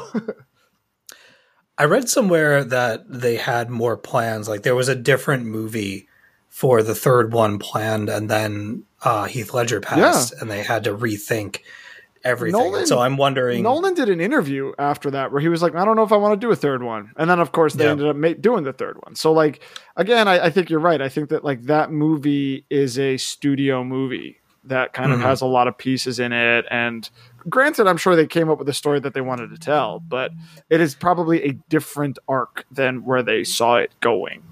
Right. I'll tell you this. I completely forgot about the Talia twist when I was rewatching it. And then all of a sudden that moment happened. And I was like, oh, right. They did this too. Yeah. And then you send her off with a Captain Kirk in Generations moment. Yeah. Oh, yeah. She's just laying there in the truck. Yeah. She's like, ha, ha, ha, ha. I did it. I have filled my destiny. And I was the child. Yeah. I don't know. It was fun to have it on in the room while, building this thing and kind of going through them again and being like, I kind of get why the Batman movies are so divisive and why it's so hard to make a list and rank them, because there are kind of little things about all of them. Yeah. And there are little things about all of them because, and this is, I think, to Bob's point, the version of the character in the comics that people are into is this Bruce Wayne character, Batman character, who is an incredibly capable hero who comes out of the shadows and does weird things and can decipher clues and solve puzzles and has a giant T-Rex in the Batcave. There's so many pieces of the character that none of the movies go all in. The Nolan movies are very much a product of the 2010s, this kind of surveillance state, born identity, hard action, all elbows and forearms, kind of kicks and whatever, big hulking men. It's very much that kind of power myth of the 2010s, during War on Terror kind of thing. That's not the Batman from the comics, Are there pieces of it that's there? For sure. But it's not the version that there are multiple elements that version ignores that people are going to respond negatively to. The same thing with the Burton ones, and the same thing with the Schumacher ones, and even the same thing with the Batuzzi, the Adam West Batman. That is a very particular. It's awesome, but then it doesn't have parts of the character that people want. So it's really hard to strike a version of that character that hits all of the notes. I'm going to say something that's going to sound really controversial, but isn't to me. Okay, the television show, when the books that were coming out at that point were trying to be more serious. So it definitely loses that. The movies that are the closest to an era of a comic book are the Schumacher ones. Doing the post-Wortham 50s and dopey early 60s book with Zebra Batman and giant props. They are actually accurate to a certain era of Batman comics that no one wants to remember, but they are accurate to what he's trying to do. Yeah. Then they are generally terrible, but they're accurate. I'll give him that. Tonally, and I don't know if you want to switch over to the Batman now. I just want to say one thing Yeah. about the Schumacher movies before we move on. Because Reeves is talking about doing a more grounded version of Mr. Freeze for the Batman sequel. I keep seeing images of Arnold Schwarzenegger's Mr. Freeze, and I completely forgot that he spends half of that movie walking around in little, like, with what a are they, bathrobe bunny slippers or like Yeah. polar Yeah. bear slippers or something like that. and a lounge his robe, a PJs, smoking yeah. jacket. Yeah. How can it be more grounded? He's Mr. Freeze. That's He's not gonna have grounded. He's gonna have a super, you know, the super soaker with the backpack. You know which one I'm talking about? Yes. And it's Glow gonna in the shoot, dark teeth, I hope. Yeah. and it's gonna shoot liquid hydrogen. That's what it's gonna be. Okay. So he's going to work at a Broadway theater? I mean, and do eyes? Yeah. He's just a stagehand He's a walking stagehand. around with a box of I like Bane Tone- and Mr. Freeze's Uma prop Thurman is department. Poison Ivy in that movie too. Mm-hmm. Yeah. is the And is they're, the Mr. teaming, Freeze and they're one? teaming up where And- he wants and- to freeze the earth and she wants to fill Yeah. it with plants. How does that work? Well, and then that's they the have- one with McGregor syndrome, right? Right. Yeah. And then Yeah. Bane's in it as well. There's an actual Bane in That's that right. one too. Oh yeah. Yeah, the Yeah. actual Venom, Venom, the, yeah. the drug, yeah. But I think Batman, though, is, at this point in time, has become almost like James Bond. Like, you can do anything with the character, and directors just use Batman to tell their stories. I agree. Because I teach AP government, and so my test is in early May, so I have like 3 weeks to fill. Every few years, I do.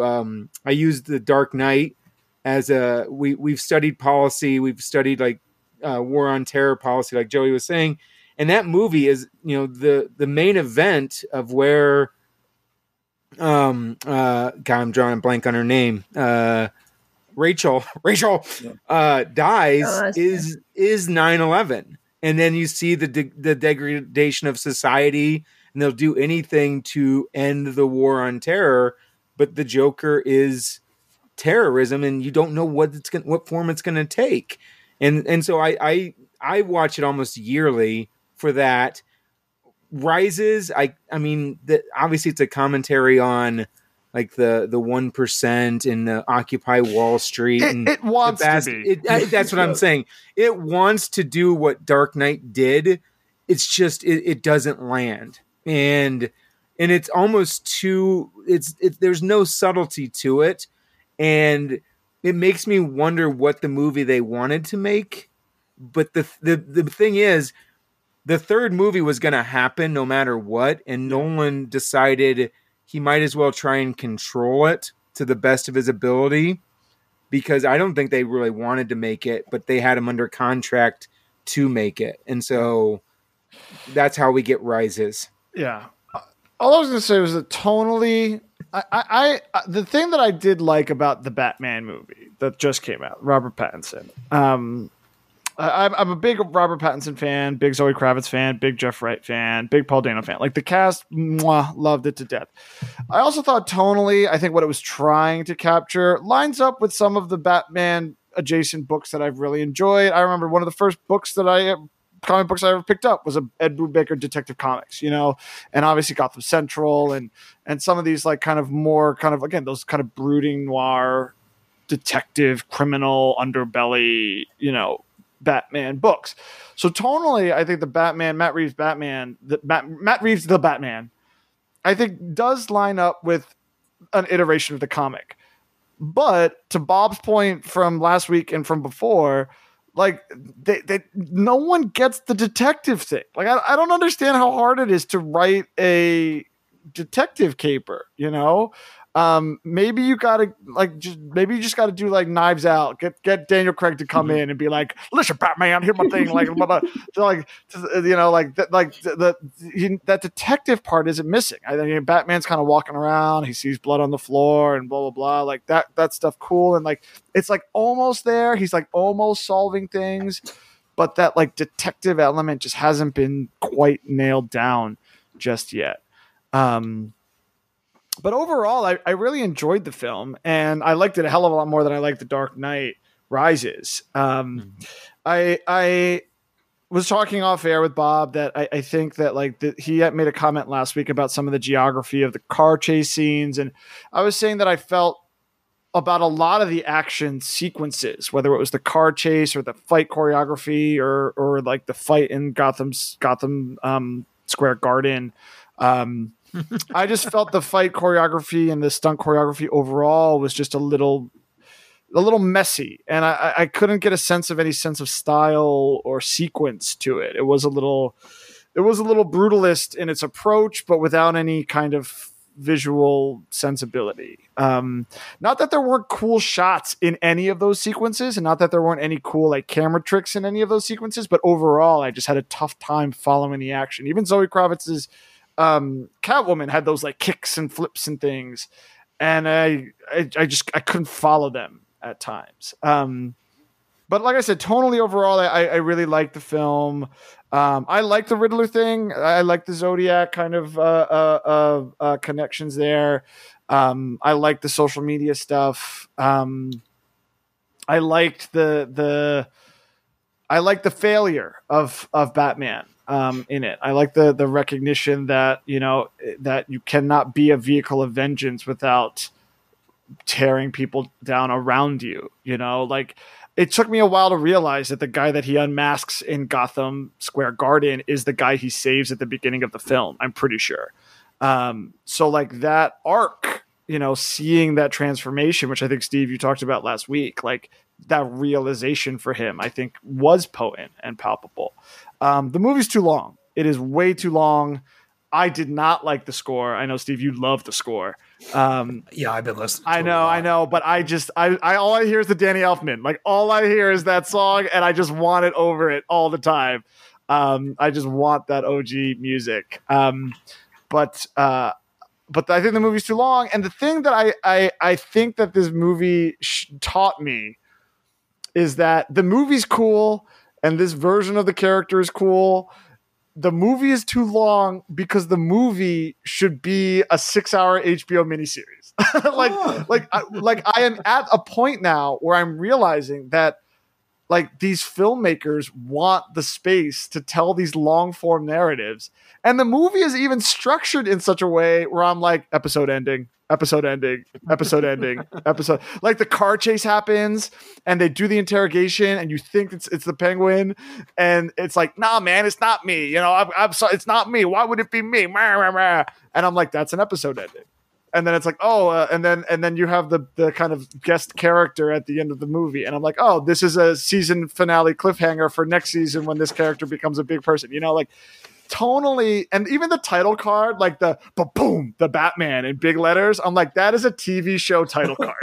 Like it felt like it, and I was like, why didn't they do it? Pull the trigger. You want subscribers anyway. I get why it's Batman. It has to be on the big screen. But you're already telling 4 episodes worth of story here. You had all of these TV offshoots like GCPD and Batgirl and all these things you want to do. Why not be the groundbreakers and do it? 6 episodes, The Batman, subscribe to HBO Max. People would have lapped that up. I understand why, because it's the Batman, it's the big DC, blah, blah, blah. It's a tentpole movie, and it's making tons of bank right now. Two really successful weekends at the box office. But, I think that even like the style of it, the shoddy fight choreography, the practical effects, all of it felt like it needed more space to explore these relationships and tell these stories over a season. That's what it felt like to me. Not that that's a dig at the movie, but I really enjoyed it, so much so that I think if it had the extra 2 hours and been split into episodes, I think it would have been the coolest thing. And I think people would have been watching it and talking about it, and it would have been like, Game of Thrones action over here, but I don't know. I really enjoyed it. I think it's, like I said, it's way too long. There are things about it that I think are a little shoddy, but overall I like the direction, and I like Robert Pattinson, and Zoe Kravitz was cool as well. I'm not as taken with some of the like, all these rich white people, that felt a little like lip service to me at times. But I I get what it was trying to do with those pieces more so than some of the other films were doing. It's my take. That's my hot take. The hottest of takes. Carolyn, you want to jump in? Yeah, I mean, I agree. I'm not sure how I feel about the TV series, but I guess I could get behind that. But just about everything else he said, I agree with. And I think a number of the things that Joey said really kind of echo points that we were all just making about the Nolan trilogy, in that it's like, I feel like this movie is very dated already. I mean, technically every movie is, right? But how we were just sort of saying, you know, you can really tell about the Nolan trilogy and 9/11 and that kind of stuff. I feel like this has elements of that because of the couple of lines about white privilege and about being orphans, which are really just sort of isolated sentences. And I feel like people will look back and say, oh yeah, that's when people were talking a lot about white privilege and cancel culture and, oh no, the social media stuff too. That was a big deal in the early 2020s. And, you know, like just, so I think that like the Nolan trilogy, it's like trying to make this point about class and about structure, but it just can't do it. They can't commit to it because they mention those things. But in the end, it always comes down to somebody's individual mental illness that somebody, an individual of the Batman, has to fight against, you know? So he should use his money to fight that, get gear to fight that individual guy with mental illness than sort of fight the structural problems of Gotham or whatever, you know? So I appreciated that they were trying to do that. I just don't think that they got very far with it. And I also agree that it's trying to take it. I agree with John. I think it was John that said that there can be elements that it feels like this is a movie that someone wanted to make, but there's just Batman elements in it in a way. Like this is kind of like a horror movie, which I think I'm on record as not particularly liking. It's kind of trying to be like a violent neo-noir sort of thing. But I mean, I don't know if it's a great way to build a younger or wider fan base for superheroes to like have someoe's face in a 1984 rat cage. Oh yeah, definitely not. It's so. Well, it's also 1984, but yes, it's that too. So I just I do think that a lot of the shots were really nicely composed, and I thought the framing was cool. I really liked Pattinson. I liked Colin Farrell's makeup. I know everybody's talking about that. I liked Zoe Kravitz, but there's buts to all these things. Like, why would you cast Colin Farrell in this role? If you wanted to cast someone big, why didn't you just cast someone big? The Zoe Kravitz was very good with what she did, and I liked the Darwyn Cooke aesthetic of what she was wearing very much. But if she as a character has all this money to spend on leather and wigs and a good bike, why does she have a 99-cent hat that she cut with scissors? I don't understand that.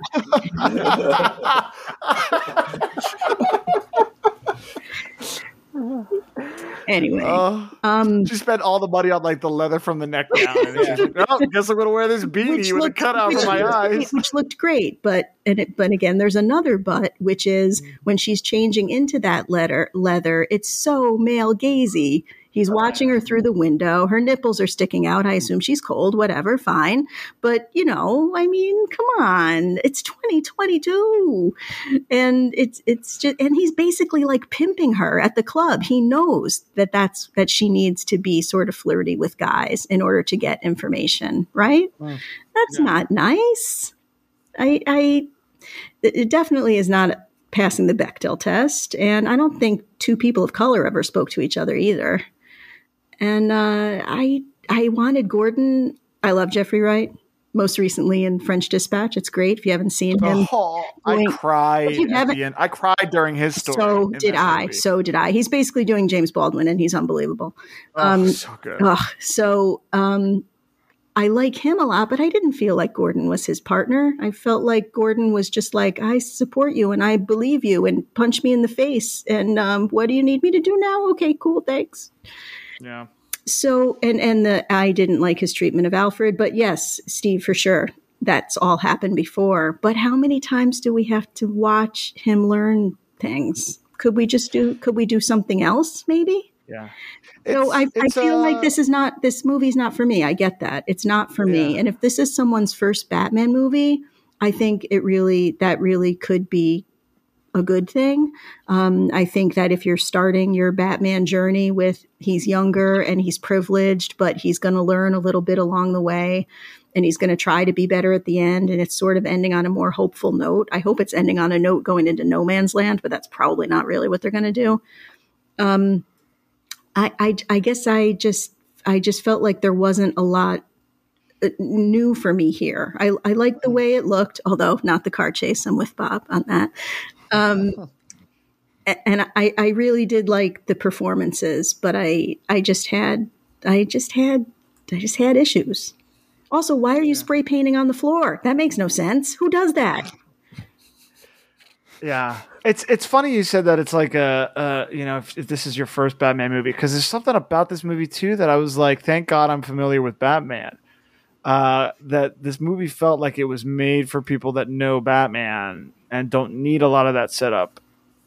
Well, I can tell you that my partner, Steve, basically when we left was like, what was the plot of that movie? Now, to me, it was totally clear because I knew who everybody was. And he's like, no, I don't know. Like all the cops were corrupt, but then it seemed like there were a few dozen cops clapping when they arrested John Turturro. Yeah. And then at some point, this is when the credits came up. He said, who was Colin Farrell? I said, he was the Penguin. He said, which guy was the Penguin? It was the Penguin. I said, no, I'm telling you. He's watched plenty of Batman-oriented things with me. I'm like, he was Oswald Cobblepot. He said, who was Oswald Cobblepot? Now, to us, it was totally clear when he's like, I'm Ozzy, right? Yeah, but that's not necessarily going to be clear to everybody. So, yeah, you make a good point there, Joey. Yeah. I'm wondering what a Ben Affleck older Batman movie would have been like that we're never going to get to see. Yeah, it's interesting because, like, I also wonder, too, like, this movie, The Batman. Remember when they were like, we're going to make a Daredevil set in the 70s? You know, like it kind of had that vibe to this. It was like, we're going to do this like throwback, like, grungy, like the mythological crime ridden kind of urban city, like, which is an incredibly loaded metaphor and trope in the media. But I think the Ben Affleck one probably would have been a more conventional, old hero has to put the boots back on to take out his... Frank Miller's The Dark Knight. Yeah, exactly. Or a Batman Beyond movie with... That's what I really would... Yeah. Oh, you might be getting that, Yeah. I also loved in this movie when like Robert Pattinson was just walking around getting blasted in the chest with shotguns, and he was just like taking it. He was like, I'm wearing armor, bro. Like, he must be carrying around 130 pounds of like metal just like on his chest at all times in this movie. That's why he's a skinnier Batman. He's losing like 10 pounds a night carrying all that stuff around. Yeah, constantly. I agree. I mean, not just gun to the chest, but jumping off a building, having a bomb blow up right in his face. Right in his face. And also, can I say about when he really gets super duper shot in the chest, that just seemed like a really odd moment to me for someone to kiss him.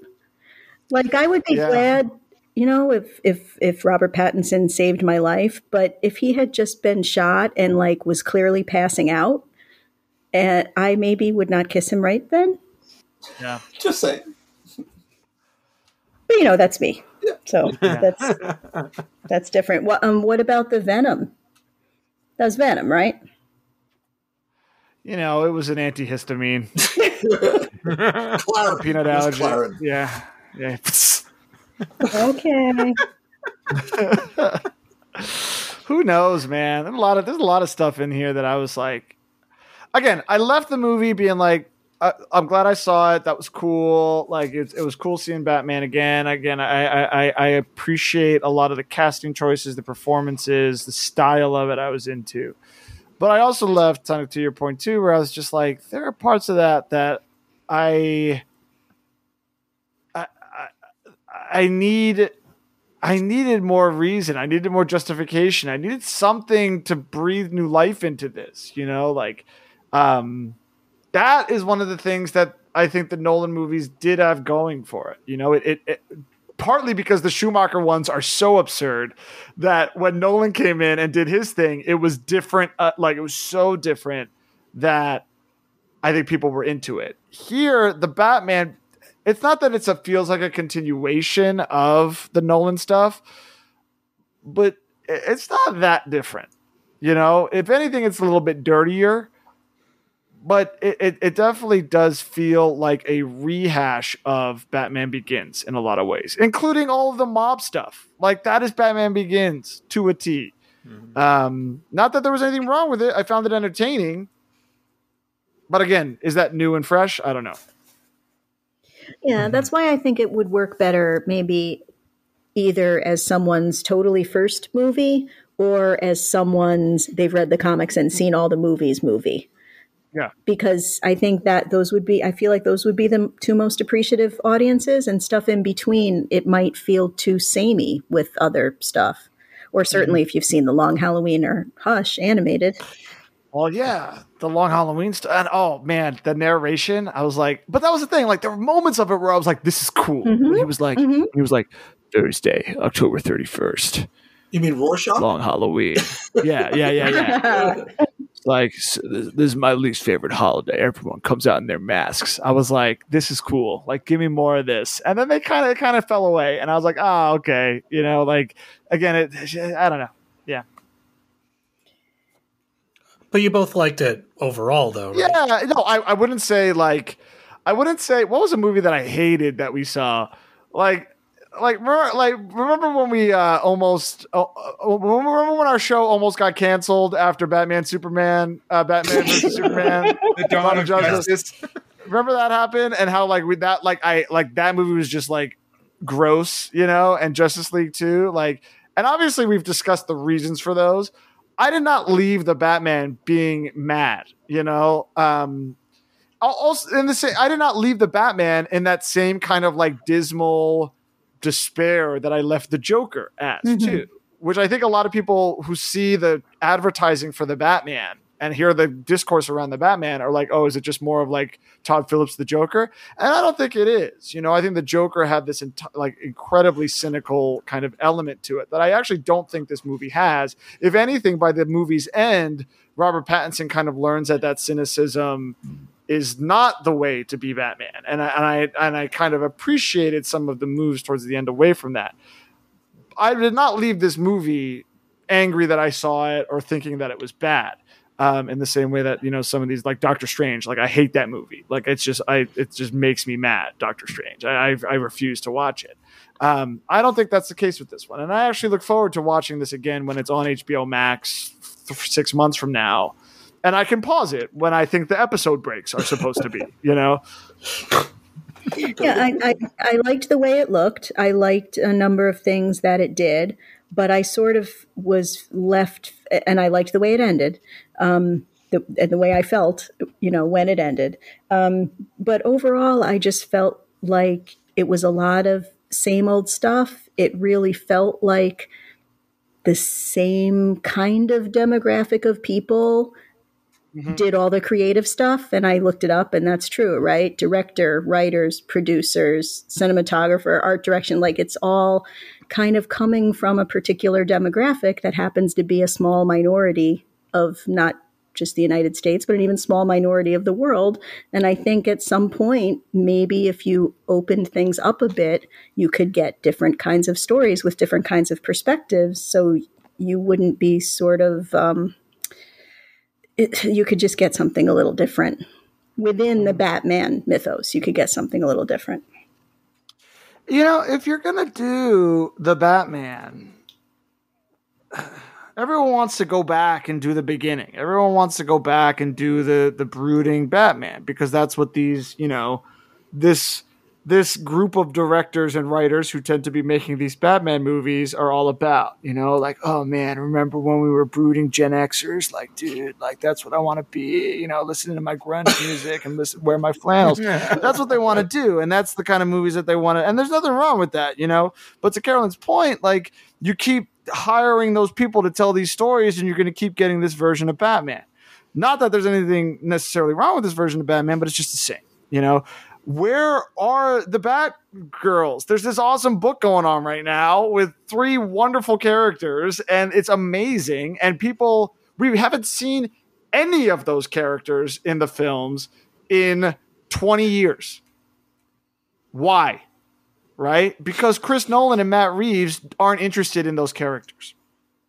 Why do we keep getting a Catwoman in leather, you know, cat suits, you know? And not the Catwoman of the comics that have kind of found her autonomy and not become kind of a doll and kind of weapon for Bruce to use in certain conflicts, because the directors aren't interested in that iteration of the character, right? Why do we keep getting these Joker, Riddler, Scarecrow, Joker, Riddler, Bane, Power Fantasy? Why do we keep getting those villains? Because that represents something that these creators connect with and want to tell that story. I mean, that's what it comes down to. Why is Talia so underwritten in The Dark Knight Rises? I'll give you one guess. You know, like that's really what it comes down to. And until you kind of change up who's telling these stories, you're not going to get a genuinely fresh take on the character. Sorry to bogart that one for a second. No. That's why we're here. Do we want to move on? Well, I have 2 questions about your book, Steve. We're back. I know this is so your lightning round. Yes, it's still Steve's lightning round. An hour and 20 minutes later. Bob, yeah, please go ahead. You did mention Bolero. What is the? Well, first, I'd like to ask, what is bisexual lighting? Because you did mention that. Oh, but bisexual lighting, to my knowledge, anyway, it's a color scheme. It's the blue, like blues, purples. Think of the scene. Did you see Blade Runner 2049? No.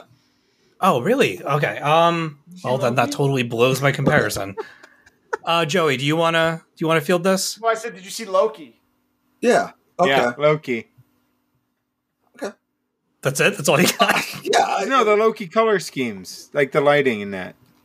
I mean, in certain scenes, sure, but if you could be more specific, that would probably help. The scene on the planets when they're running around and all right after the train ride, yeah, and it's kind of like blues, purples, you know, that kind of thing. It's a very like soft, pleasing aesthetic, at least for me anyway. Like we have a setting on our galaxy light in the bedroom. It casts like stars and constellations and swirls around stuff. Like there's a setting for that sort of thing that you can make the whole room look like that, and it's just absolutely gorgeous. No, the book sounds very interesting, but I never heard that term before. But I'm very interested in checking it out. And actually, the other one on Little Monsters, I have to bring Carolyn on this. Does that sound awfully like the original Star Trek episode Miri? That's a good point. It does. I would also point out. I would point out those colors are the bi pride flag. If there was. Oh, there you go. Ah, okay. Thank you, Carolyn. Happy to help. Yeah, Bolero is excellent. It is very, very, very. At least the first issue was very strange. The second issue is really cool in that you get to see how the doors work. You get to visit a lot of worlds in that issue. It doesn't necessarily do the best job of delineating whether you're back in the old life or the new one. But I mean, I figured it out pretty quickly where we were in the story. But it's neat. Like Devin woke up and she was in a male body. She woke up again and she was kind of in a Bridgerton times kind of scenario, and within a page or so she's like, I can't live like this. Like, you all talk like idiots. I'm out of here. I don't care how ideal this is. I can't roll this way. And it's neat bouncing back between the two. And you all know how much I love those books that ask really big questions, and this is one of those types of stories. And I think it's really a lot of fun. Why am I getting so many messages right now? Let me kill this. Yes. Thank you for asking. I highly recommend it. I think it's a limited. I think it's maybe 5 or 6. But like I said, I was like iffy on it after the first one, and then reading them back to back and seeing more of the setup, I was like, oh, I'm in all the way on this. Well, And a very it's lots of elements of a lot of things. You're getting it's a quantum leap sort of thing. George R. Martin wrote a pilot, never got things. I think it was called Doors, where there were these passageways to other places, but it was just the same people going to the same place. You know, through that whole sort of, I can live my life as someone else at the same time as still being myself, which is very interesting. What choices do you make? So you get Devin, when she gets to like kind of the doorways, the nexus of the multiverse, she's handed a flyer, and you can actually read the flyer. It's one of the full spreads in the comic. It says, tired of feeling trapped, want a do-over, realizing you shouldn't have spoken to that one ex, take a trip to an alternate universe. And then it explains how the key talk to she calls him Catgrass, but it's Catgraw in the book. Catgraw, the keymaker, will your key will be fashioned from your own biological sample. This is your key. Any door can be an anti-door with your key. You may travel to 53 doors. You may stay in these doors as long as you wish. These universes will be chosen at random by the mother. The next step, do not ask to speak to the mother. 53 hops means you have 53 shells. A shell is the alternate version of yourself you will possess. It will be your job to figure out the status quo of you in these reincarnations, blah, blah, blah, blah, blah, blah, blah. Never take someone else's key. Seriously, don't do it, and never hop more than 53 times. So I'm wondering, when are we going to get to the part of the story where either someone else's key is taken, you don't put that in there without doing it, right? Or she runs out of hops. Like, what do you do if you've given up your old life, and even after siphoning through 53 other versions of it, you're still not happy, and you rolled a really bad final life? What do you do? So does stealing someone else's key mean that you get another jump? Like, it's just, I don't know how else going to capitalize on some of these questions. I'm looking forward to finding out whether it does or not. It's absolutely gorgeous, and it's unique from the other things that I'm reading right now. Cool. Thank you much. Yep. Yeah, no, thank you. All right, let's get through these news stories really quick. What do we got here? Couple of announcements. Here we go. Okay, so Sean Levy, the guy who did Free Guy, and most recently on Netflix, a movie called The Adam Project, which is getting great reviews. All of them with Ryan Reynolds. Ryan Reynolds is teaming up with Sean Levy, who also did, I think, Stranger Things. Yeah. Or maybe aspects of it. Is doing Deadpool 3, is what I'm trying to say. For Marvel. So they're bringing Deadpool back into the MCU proper, and they're going to do that movie with Sean Levy, which is cool. Like, they have a really great working relationship, and both of the Free Guy was a big surprise for me. Like, I wanted to see that movie. I like Ryan Reynolds. I wanted to see that movie based on the premise, but I didn't really have much hope for it. And then it came out, and it was kind of one of the bigger movie surprises of the year, in that not only was it entertaining, but it was legitimately pretty damn good. Yeah. So Adam Project is Adam Project. I watched it a couple days ago. Adam Project is fun. Yeah, it's a ton of fun. It's a time machine. It's a time travel story. It's got Ruffalo in it and Jen Garner, so it's a good time. So is it a sequel? Yeah, definitely. Going on 30. It's not that different actually from that. Yeah, I'm not going to spoil anything. Yeah, please don't, because I'm probably going to watch it this week. Looking forward to that. But yeah, so that's some Deadpool 3 news. It's been a while since we've gotten anything on that. Staying on the movie front, the all of DC's slate, like their whole thing, has been reworked. They're saying it's due to COVID-related matters, but they're moving pretty much everything. I think the only movies that we're getting this year are Black Adam, or was Black Adam pushed? No, it's Black in Adam was October. pushed to October. Okay, so all right, so we're getting Black Adam and we're getting DC League of Super Pets. That's what it is. DC League of Super Pets is now July 29th. Black Adam is October 21st. But I mean, they're moving Aquaman, they're moving Shazam. And then Shazam will follow in December. So you get Black Adam, then you get Shazam. Right. Flash is the one I'm waiting for. When's that coming out? They're moving that. That one's going to be a while. I'm trying to look it up. This Variety article sucks. I don't even know if they have Flash listed here. They've got Meg 2, The Trench, which is kind of funny that they tagged The Trench on here when that Trench movie from DC was supposed to come out. And then this Wonka movie with Timothée Chalamet, gonna be Willy Wonka in the new Wonka movie. That's not until December 2023 though, so we got a while for that. Flash is next June. Whoa. They're going to release it June 23 of 2023, which is the same day as Batman in 1989 and the birth of Joey Pacino. Yeah. Whoa. Okay. And with Michael Keaton being in the Flash. I am inextricably linked to Michael Keaton. That's what I'm hearing. 6 degrees of Joey Pacino. Yeah. Chino. Jesus. Next. Next. So I don't know how much there is to say. It's just movie shuffling. Look, until Morbius comes out on April Fool's Day, I don't believe anything about any of these movies. Okay, I have to cover for my boss tomorrow morning because he's going to see it, and I'm like, you're such a liar. You just want to sleep in, dude. I can't. Was it? Oh no, a friend of mine. I was at this birthday party on Saturday, and a friend of mine was like, "Hey Joey, come here." And I was like, "What is happening?" And he goes, "I got a question for you. Morbius, is he here to help, or is he here?" And I was like, "I hate you. Don't talk to me ever again. I genuinely want to punch you in the teeth." Amazing.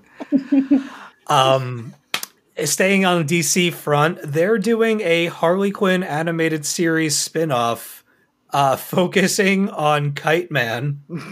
This is going to follow the events of Harley Quinn, and it's going to be called Noonan's.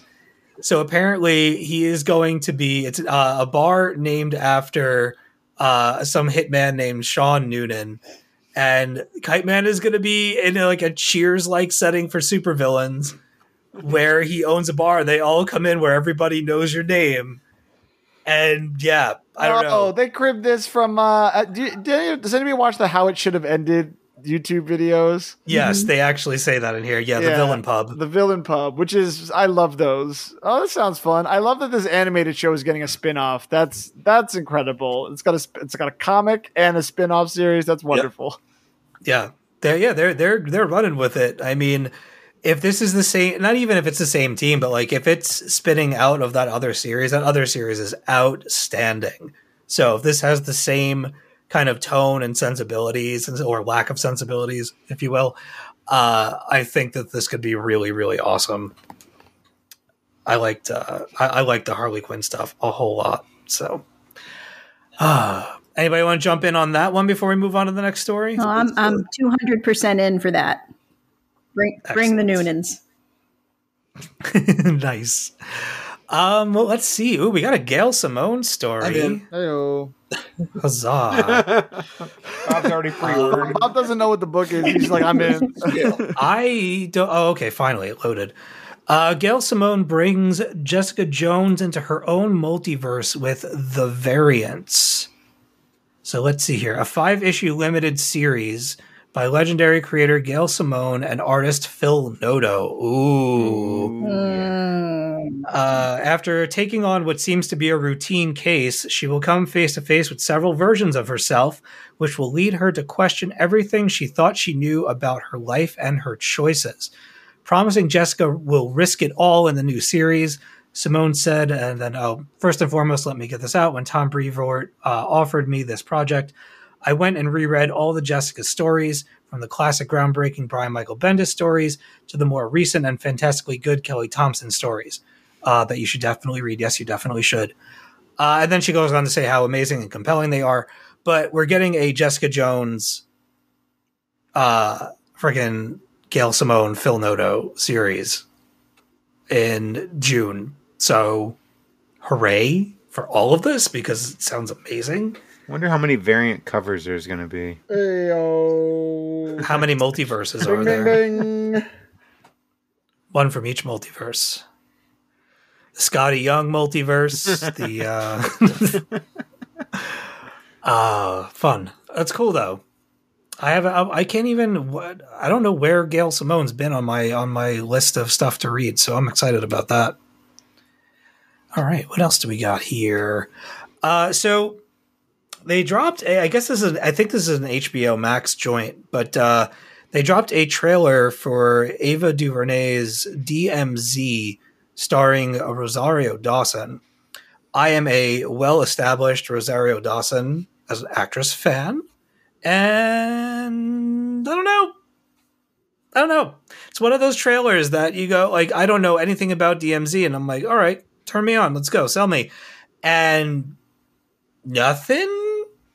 John, it sounds like you're a little bit more familiar with this. I read the original Vertigo series. It was, America's another civil war, and New York basically becomes the demilitarized zone that people can go into. This doesn't look anything like the show, which is good because, as I was saying off air, the show or the book was created by Brian Wood, who is not have some.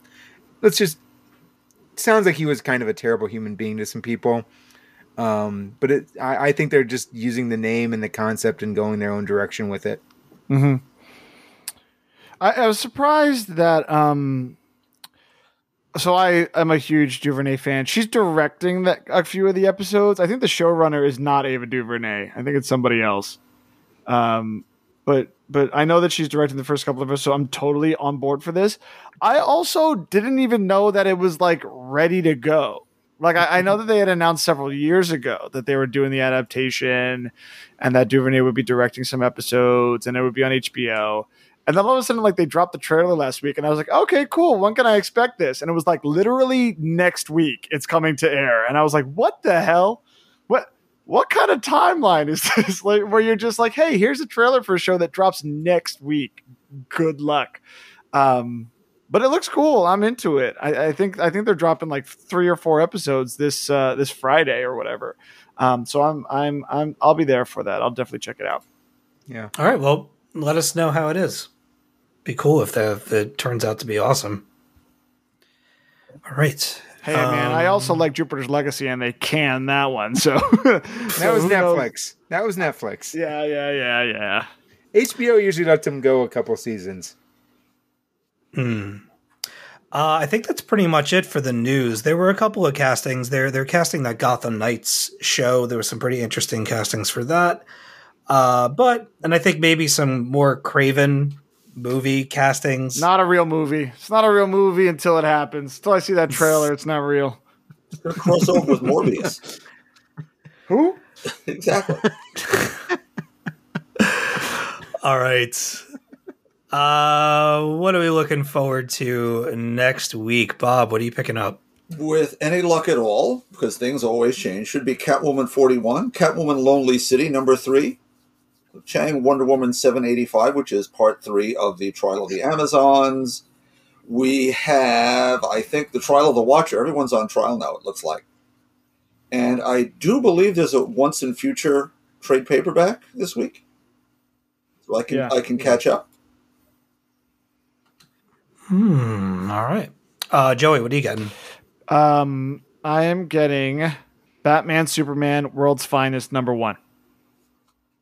That's it? Yeah, I went through all the lists and I was like, I got nothing. So I don't know, man. It's a light week for me. I know that the last issue of one of those Wolverine series is going, but I think I'm Marvel Unlimited that now at this point. I I actually picked up this huge graphic novel. I can't even remember the title from my local bookstore, and the dude at the desk was like, I said, this book looks cool. I'm gonna read it. I'm excited. Y'all have never steered me wrong with your graphic novel recommendations. And he was like, that means so much. I usually pick them. And I was like, oh, that's so nice. So I'm going to read a couple of the books that they put out, and I'll have those ready for next week. Awesome. Very cool. John, you picking anything up? Yeah, I'm getting Mark Waid and Dan Mora's Batman Superman World's Finest. All right, I guess I buried the lead. Okay, whatever. Then I think I haven't read it yet, but I'm still picking up Batman the Night number 3, Catwoman number 41, Nightwing 90. Another issue of Detective Comics comes out, and then tomorrow I will find out if I was one of the 7,000 to get a copy of JLA Avengers. Oh, good luck to you. Oh, You're getting it for the right reasons, not for the people who already have it on eBay for $400. Those people need. If they're giving the money to the Heroes Initiative, it's okay. Yeah. But if they're just putting it on eBay, screw you people. You're ruining it. You're ruining it. That's it. Carolyn, you getting anything? I am liking Nightwing. But I'm so pressed this week grading exams. But I think after that I will take John's advice and check out some Babylon 5 movies. There you go. There you go. Very cool. For me, I'm getting Batman the Night number 3, Catwoman Lonely City 3, Catwoman, Detective Comics, Nightwing, and Robin's 5. I'm also going to pick up Rain number 3, The Silver Coin number 10, and there's a new Image series coming out called Slumber. I have no idea what it's about, but the cover looks really cool, so that never steered me wrong before. Yeah, I don't know. I'm making it a vow to really start to cull my list a little bit and maybe trade weight on some things and only pick up the things that I'm either desperate to read or new things that I want to take a chance on. Not all of them are going to be winners, but Slumber number 1 looks pretty cool. I'll report back next week and let you know how it went down. And that's it. Those are the books. Short list. For closing statements, I just want to put this out there because I'm very happy for her. I plug my videos on here every now and again.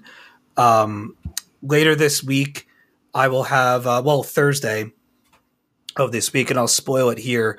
My next Animation Movies Revisited video is going to be going up, the series that I do with Jasmine Evans-Samuels.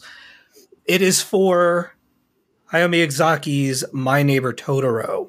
So if you are a fan of that movie, you are definitely going to want to check this video out. We worked really hard on it. We're very proud of it. And we hope that you enjoy it. And I can't wait for you to see the next one because it's probably my favorite one that we've done so far. Beyond that, Bronwyn has actually joined the Joe Blow narration family. And her first video for the What Happened to This Unmade Movie series that she's narrating now is for Darren Aronofsky's Batman Year One that never came out. So she is not the writer of the series, but she does do the narration. And she's going to be narrating that series from here on out. But her first video went live today, which is Monday. It's already got like 12,000, 13,000. I forget what it was, but just a ton of views, and people seem to really be digging it. So if you want to go and check that out, that is on YouTube. And we'd appreciate it. Leave a comment, show some love, share it. That helps us make more of these and get paid. So that would be nice. Anybody have any closing statements that they want to give before we get out of here? No? No. All right. Carolyn, thank you so much for joining us. This was a blast. Always happy to be here. Thanks for having me. Excellent. We've reached the end of this week's edition of the Talking Comics podcast. As always, you could send us your comments or questions through our email, podcast@talkingcomicbooks.com. Some of you have been emailing us a lot lately, and we appreciate it. We read all of those. We are also on Twitter @TalkingComics. do us a favor, send us a question or something on Twitter or through our email. We haven't done a question podcast in a long time, and I think I'm going to maybe put the call out for some of those, and those will be fun. I haven't done that in a while. Like I said, we're working on talkingcomicbooks.com, working on getting that up and operational. Hopefully the meeting from last week had to be rescheduled. Will happen this week. I'll be sure to let everybody know once we've nailed some stuff down for that. And I think that's all the housekeeping for now. So, Bob, where can our listeners find you? Old-fashioned email, bobryer@talkingcomicbooks.com. Joey. At Joey Bertrino. John. At John P. Burkle. Carolyn. Email coca.c@oldwestbury.edu. There you go. And I am at dead_Anchorus on the internet. So for Bob. Bulbous. Bulbous Bouffant. For Joey. Bye. For John. Babylon 5, it's a weeper. It's a weeper. Thank you so much for listening. We will catch you next week on the Talking Comics podcast. Until then, to be continued.